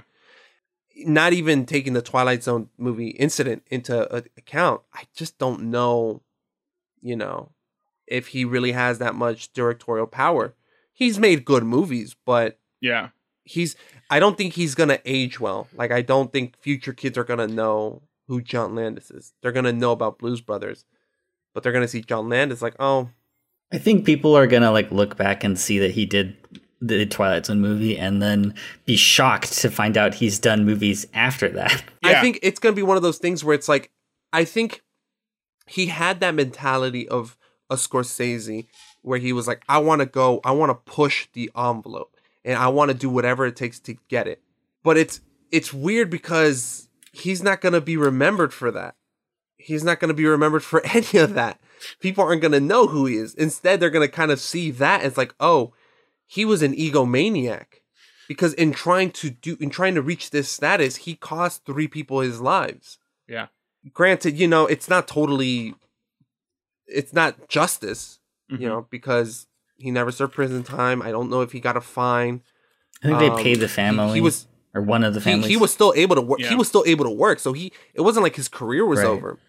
But it's kind of nice knowing like if anything, your name is kind of like is gonna be an adjective as, oh, don't John Landis this, meaning don't kill 3 people in a shoot. You know what I mean? Mm-hmm.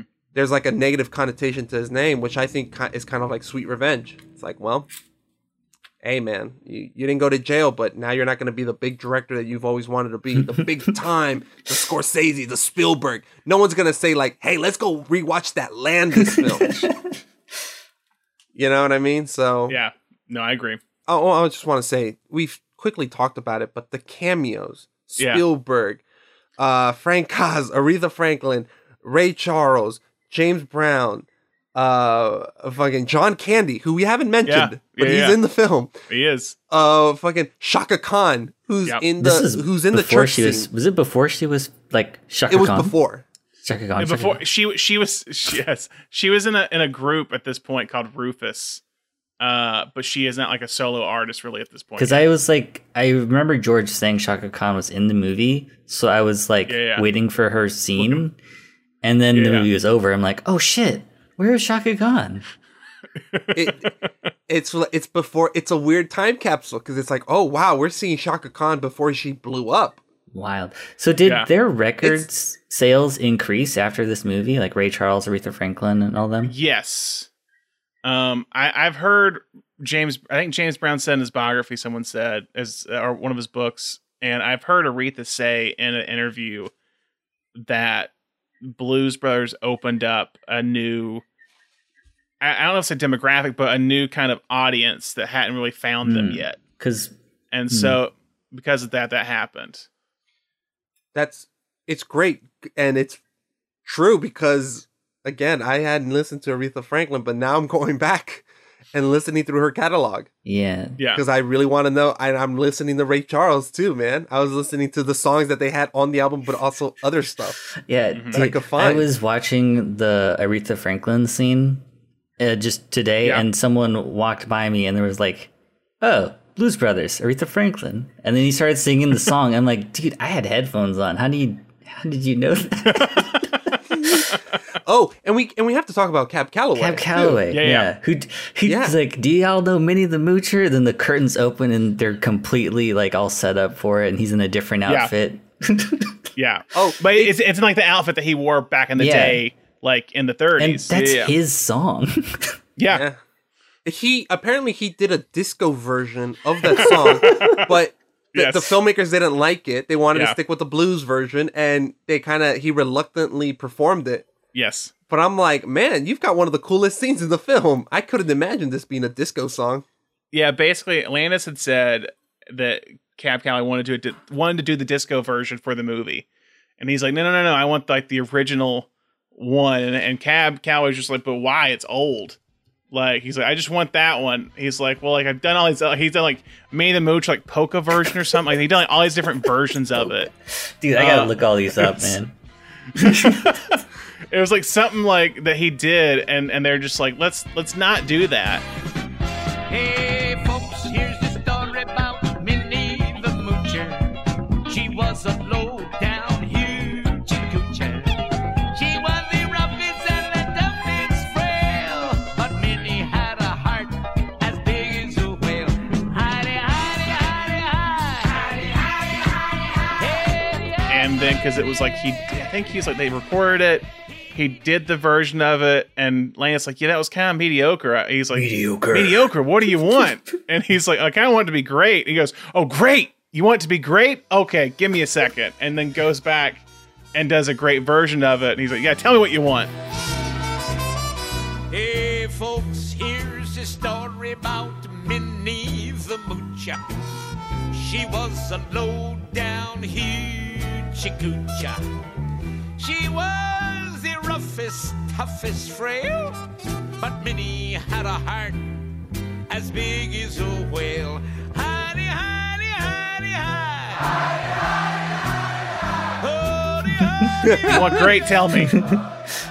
Man, that's cool. That's a nice story. Yeah, Cab Calloway's great. I mean, because like that's a guy, like he early like 1930s music, and like I think he was in like the Cotton Club in Harlem and performed there. But then he was also early like 1940s Hollywood, appearing in some movies like Stormy Weather and stuff. Like if you want to talk about like movies that kind of like showcase black artists, there are a few movies back in the 40s that did it. And he was a part of those, which is why it's kind of important that he's in this one, really. I feel kind of bad because I was never a big blues person. I fucking love disco. I was if I was alive, I would have been part of that movement. I was like, give me BGs. Give me all of this. I want disco. So much. I was part of the reason why the blues weren't as popular, why they started dying. I blame you, George. Oh, I'm totally at fault, man. I love disco though. Do you want to do the line of the movie now? Yeah, let's do the quotes. Okay. All right. So, mine's is really stupid. I'm sorry. Okay, but so George will go first. Yeah. Go. You start off with the worst one. My line is this has a lot of funny lines, but it's one of the things that I'm just going to remember from this film, and it's such a small little thing, and you guys are gonna roll your eyes, but I gotta fucking do it. In the final scene, or in the final climactic chase, when they've gone to the building where they need to go, and they're being surrounded by the firemen and the cops and the SWAT, the army and the tank, the SWAT team comes in. I had to pause the film because I would not stop laughing. When the SWAT team comes out, they immediately start jumping out of the truck. And all of them almost... It reminded me of the birds from Moin, Moin, Moin, Moin, Moin, Moin, Moin. I could not stop laughing. And that has to be my quote. It's just, hut, hut, hut, hut, hut, hut. Because they constantly cut back to them. When they jump out of... When they arrive on the scene, they jump out of the car. They're taking weird different angles. They're crawling on top of one of the buildings. Yeah. They're like military style. They're rappelling down the building. Saying, hut, and hut, while hut, they do all of this, they're yelling, hut, hut, hut, hut, hut, hut. I died I could not stop laughing, and it has to be my quote. Fucking funniest part of the film for me. Funniest. Yes, I could not stop that's. Sometimes the movie will like lose me because I'm like, this isn't rage, but then when that stuff happens, I'm like, okay, this is why the child in me loved this movie because of all this cool stuff. I'm a grown ass man, and I still was laughing for like 10 minutes straight. Austin, you wanna go? I wanna go next? No, I think I want Brandon to go next. I'll go last. Okay. So like the quote can sum up how you feel about the movie, or a quote that maybe you think sums up the thesis of the movie, or whatever you want. So, I mean, a lot of great quotes in this movie. I mean, the whole bit, I'm not going to pick this one, but the whole Juliet Jake pleading to his ex-lover, Carrie Fisher, is wonderful. And I don't know if I can still do it, but I can quote the entire thing at one point. My favorite line in the movie, because it's the line actually on the poster I bought when I was in like middle school or a kid, when they hung in my room. And it's kind of, I think the famous one is there's 106 miles to Chicago. Yep. We got a full tank of gas, half pack of cigarettes. It's dark out, and I'm wearing sunglasses. That's the movie to me. That's the best line in the movie. It's one of those quotes where it's like, I don't think they knew how popular this line was going to be when they wrote it. I don't think that they did, but that line, you're right, summarizes the entire film. Yeah. All right, Austin. So cap us off with your quote. All right. Very good quote. Very good quote, by the way, Brandon. Very good pick. So I don't know if I love this, but I do like this movie a lot. There's parts of it where I'm like, this is, I have to rewind this, I have to watch it again. There's like how many side plots there are. It's like, man, does this movie really need to be 2 hours and 15 minutes? But the way it showcases Black talent like that, and like, it's part of me is like, they're two white dudes doing Black music. There's a little bit of cultural appropriation going on there, but it's not really that. They're showcasing it because they're bringing the real James Brown, they're bringing the real Ray Charles, so that kind of cancels it out. You know, I don't see it as cultural appropriation. You know, they just love blues music. Watching it in 2021, I'm assuming, there's stuff that doesn't hold up, but there's still so much to love about this movie. Like that ending car chase is like hilarious. The mall car chase is great. Yeah. So the quote that I think sums up how I feel about the movie is, you don't like it? Shrugs. Okay. And then he crashes through Toys R Us. And then... Yeah, Miss Piggy? Yeah. That's the next line, I think. Oh, God. You don't like it? Okay. I fucking love that song. Like, I remembered playing Grand Theft Auto online or something, and we were in like a car chase, and I was just doing that music in my head, and then I didn't think about Blues Brothers. I'm like, no, this is the police car chase music, you know? Wait, I'm curious. It's an Otis Redding song. It's actually an Otis Redding song. It's I Can't Turn You Loose is what it's called. Yeah. And I think, I assume Steve Cropper and Donald Dunn were on that song, because it was Out of Stacks out of Memphis, who were members of the Blues Brothers band. Yes, yeah. I'm curious. We don't usually do this, but I am, because this is a musical. I wanted to ask, what song or what song sequence stood out to you the most? I already talked about mine. I like the "Stand by Your Man." Look, there's a lot of songs in here that are great, but I'm curious as to you guys, especially Brandon. I'm really curious as to see which one song, if you had to pick, you would choose. There's a lot of songs in the movie, so I'll say this. I'll say my favorite. A song I like that just kind of gets me in, like, this is the Blues Brothers, I'm ready to go, is the first song in the movie called She Caught the Katy.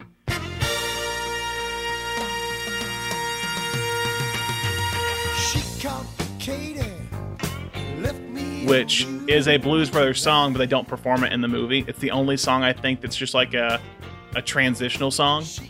When did they play it?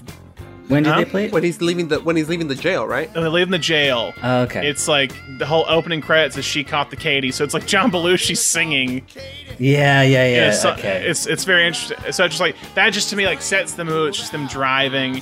In terms of like movie, like songs I've listened to by the Blues Brothers a lot. That's on the in this movie. It's probably that one. In terms of performance, I mean, I Sweet Home Chicago is kind of my go-to. Come on, baby, don't you make me laugh. Baby, don't you wanna go? That's kind of my favorite. When did they play that When one? did that come? That's the last song In they the jail did. cell? That's when they're like, no, I'm sorry. Jailhouse Rock's the last one. It's the one. It's the last one they're playing as they're. And they're dancing together. Yeah. Okay. Yeah.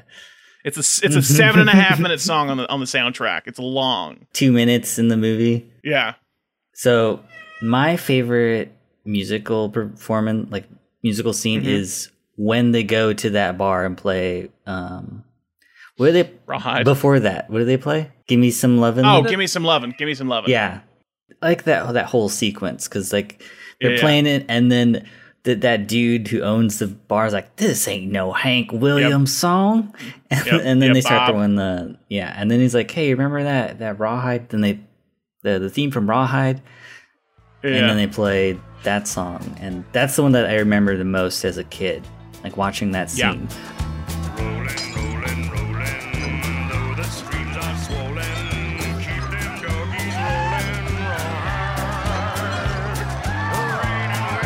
Rawhide doesn't mean shit to me. Rawhide, as far as I'm concerned, is that scene in the Blues Brothers. And, that song then became the frickin' Walmart theme song for all their commercials.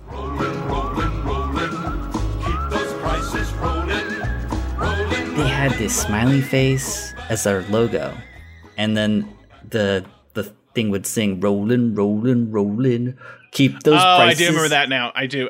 Yeah. And then you would see the prices go down because that's what was rolling, the prices.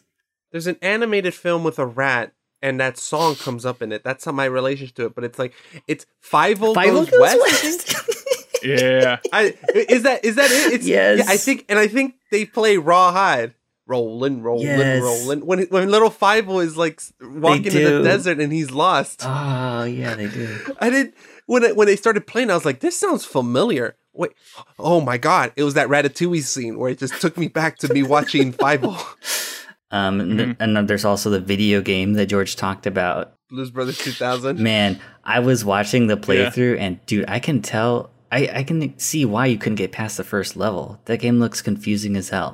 And little George was stupid as fuck. I mean, like I'm not much brighter now, but goddamn, I'm like watching him, like, how does the guy know to punch the grates? And like every boss fight he gets into, he dies. Never touch that game again. Even it came out 2 years after the movie came out, which I find very funny. Blues Brothers 2000. Yeah. I don't know. I thought it was a cool thing. I was like, oh, like these guys are dressed really cool. I'm playing the game. I'm like, I'm so lost. Oh, and the sound that he makes when he jumps is so annoying. I was like, I'm gonna put Super Mario on because I feel way smarter playing that. That game was a Super Mario ripoff or a Mario 64 ripoff. There's one other thing I found out recently. John Belushi's brother, he is now a cannabis farmer. Right? And do you know about this, Brandon? I've never heard about this. I have not, actually. So he's a cannabis farmer, right? And he comes out with this new strain called the Blues Brothers. Oh man, I gotta try this. It seems like it's kind of overpriced, but you can buy it in Chicago because recreational is legal there, so you can go into this shop. It's called Grassroots Cannabis, and it's in Skokie, Skokie, Skokie, Illinois. Yeah, and it's where you can find and buy officially licensed Blues Brothers strain of weed. I guess I know where I'm going. For real, I gotta try this. Dan Aykroyd was gonna come by and like I think he was going to come by and open the shop with Jim Belushi or make an appearance, but was like a hang up in traveling from Canada to the US during COVID. So this is recent. Yeah. Apparently there is a TV show called Growing Belushi about him growing cannabis in Oregon. Yeah. What the fuck? I guess I gotta watch this now.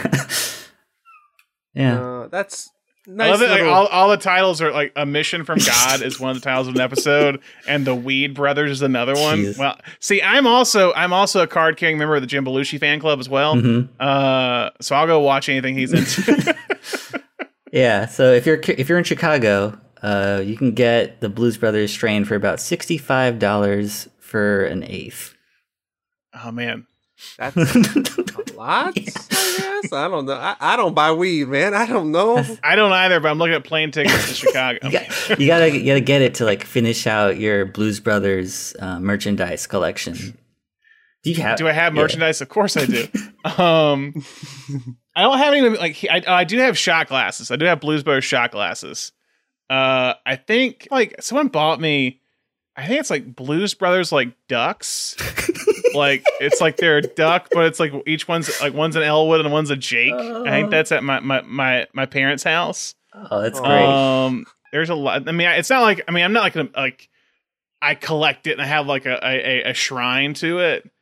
But I don't collected. I don't turn down Blues Brothers memorabilia. I just don't do that. Now I know exactly what to get you on your next birthday. It's either that or like a Jim Belushi cameo is another thing I would love to see. Yeah. A Jim Belushi on cameo. I really, and I've never admitted this, but I really want someone to get me a cameo, but no one's like done it for me. Is the thing. I always make hints like, "Hey, I'd love one, guys," and then nothing. When's your birthday? No, but see. It was October 4th. Oh, that's right. So it just passed. That's right. Wait, how old are you, Brandon? I'm 29. 29? Oh shit! You near? Ooh. Yes, I'm near 30. Okay, so now we know. You have put it out in the world. He wants a cameo. Like just 28, because like COVID years, it's like who's counting it? Like what happened? What happened during COVID? Nobody knows. All right, so let's try to close out this episode. 2 hours. Yeah. So Brandon. Oh man, everything has to be 2 hours now. All these episodes have to be 2 hours. Brandon, where can people find you? Well, for one, I did the Cinenation podcast with my buddy Thomas Horton, and we've been doing it for a while now. It's been changed a little bit during COVID for the better, where each month we look at genres. I think, Austin, you said earlier in the show, each month we look at a specific genre or subgenre of film and kind of like analyze the history of it and kind of how the tropes go from movie to movie and how to make a film like that and just what makes up a specific genre. And that's called Cinenation Podcast. You can find us on Apple Podcasts, Spotify, Stitcher, or wherever you get your podcast. We're on Twitter, Instagram, and Facebook. Our Twitter is @CinenationPod, and on Instagram it's @CinenationPodcast. And then you can find me on Instagram, Twitter. My Twitter is @BrandSparks33. I have a Blues Brothers photo as my cover image at the moment. God damn, we got the right guy for this podcast episode. And then just Brandon C. Sparks on Instagram. So you can find me there, and you can find Cinenation wherever you search. Okay, so can you just spell out Cinenation real quick for people? Yes, Cinenation, CINENATION. Perfect. Cinenation. It was very hard for me to say the first few years of doing it. Honestly, guys, to our viewers, I totally recommend checking out Brandon's podcast. Check out Austin's podcast. Check out Austin's podcast. You might see a familiar voice there. I heard he's a cool guy. Check out Brandon's podcast, because he really goes into these. He really goes into these tropes and they're really detailed. I get lost sometimes because you're talking about actors on actors, but it's incredibly insightful and educational, man. And you talked about, you posted on your Instagram today because you just watched The Big Sleep. Yeah. We're doing like noir stuff for recording in November. I don't know when this is released. But we're doing noir stuff, so we're posting like noir photos each day is kind of the thing. And it is in like the clips and stuff that you've been posting. I'm really excited because you were talking about Citizen Kane and how that influenced it. Man, very much encyclopedic knowledge of filmmaking, and You guys are super fun to listen to. Thank you. So I I appreciate highly check it out. Again, Brandon came to this podcast and this man ran shit. I had no idea any of this happened, and now I feel like I'm a Blues Brothers expert. Yeah, maybe. And there was stuff I didn't even talk about. Oh, I'm sure there's plenty of stuff. So much cocaine on set, guys. So much cocaine. Man. That's all I got to say. No, but thank you again so much for coming out, Brandon. Yes, Thank you for having me on. I had fun. I'm glad. Oh man, I'm glad. That's about it for our show. Thank you for listening. We'll see you in 2 weeks. You can feel free to leave us a 5-star review on whatever Spotify, Apple Podcasts, helps people find the show. You can follow us at retrograde_pod on Twitter and on Instagram, and we have a Facebook thing too, but I'm really slow with Facebook. I'm trying to focus on the newer social media platforms to get the kids interested. You guys on TikTok yet? We should do a TikTok. You guys on TikTok? The only people on Facebook are boomers, okay, Austin?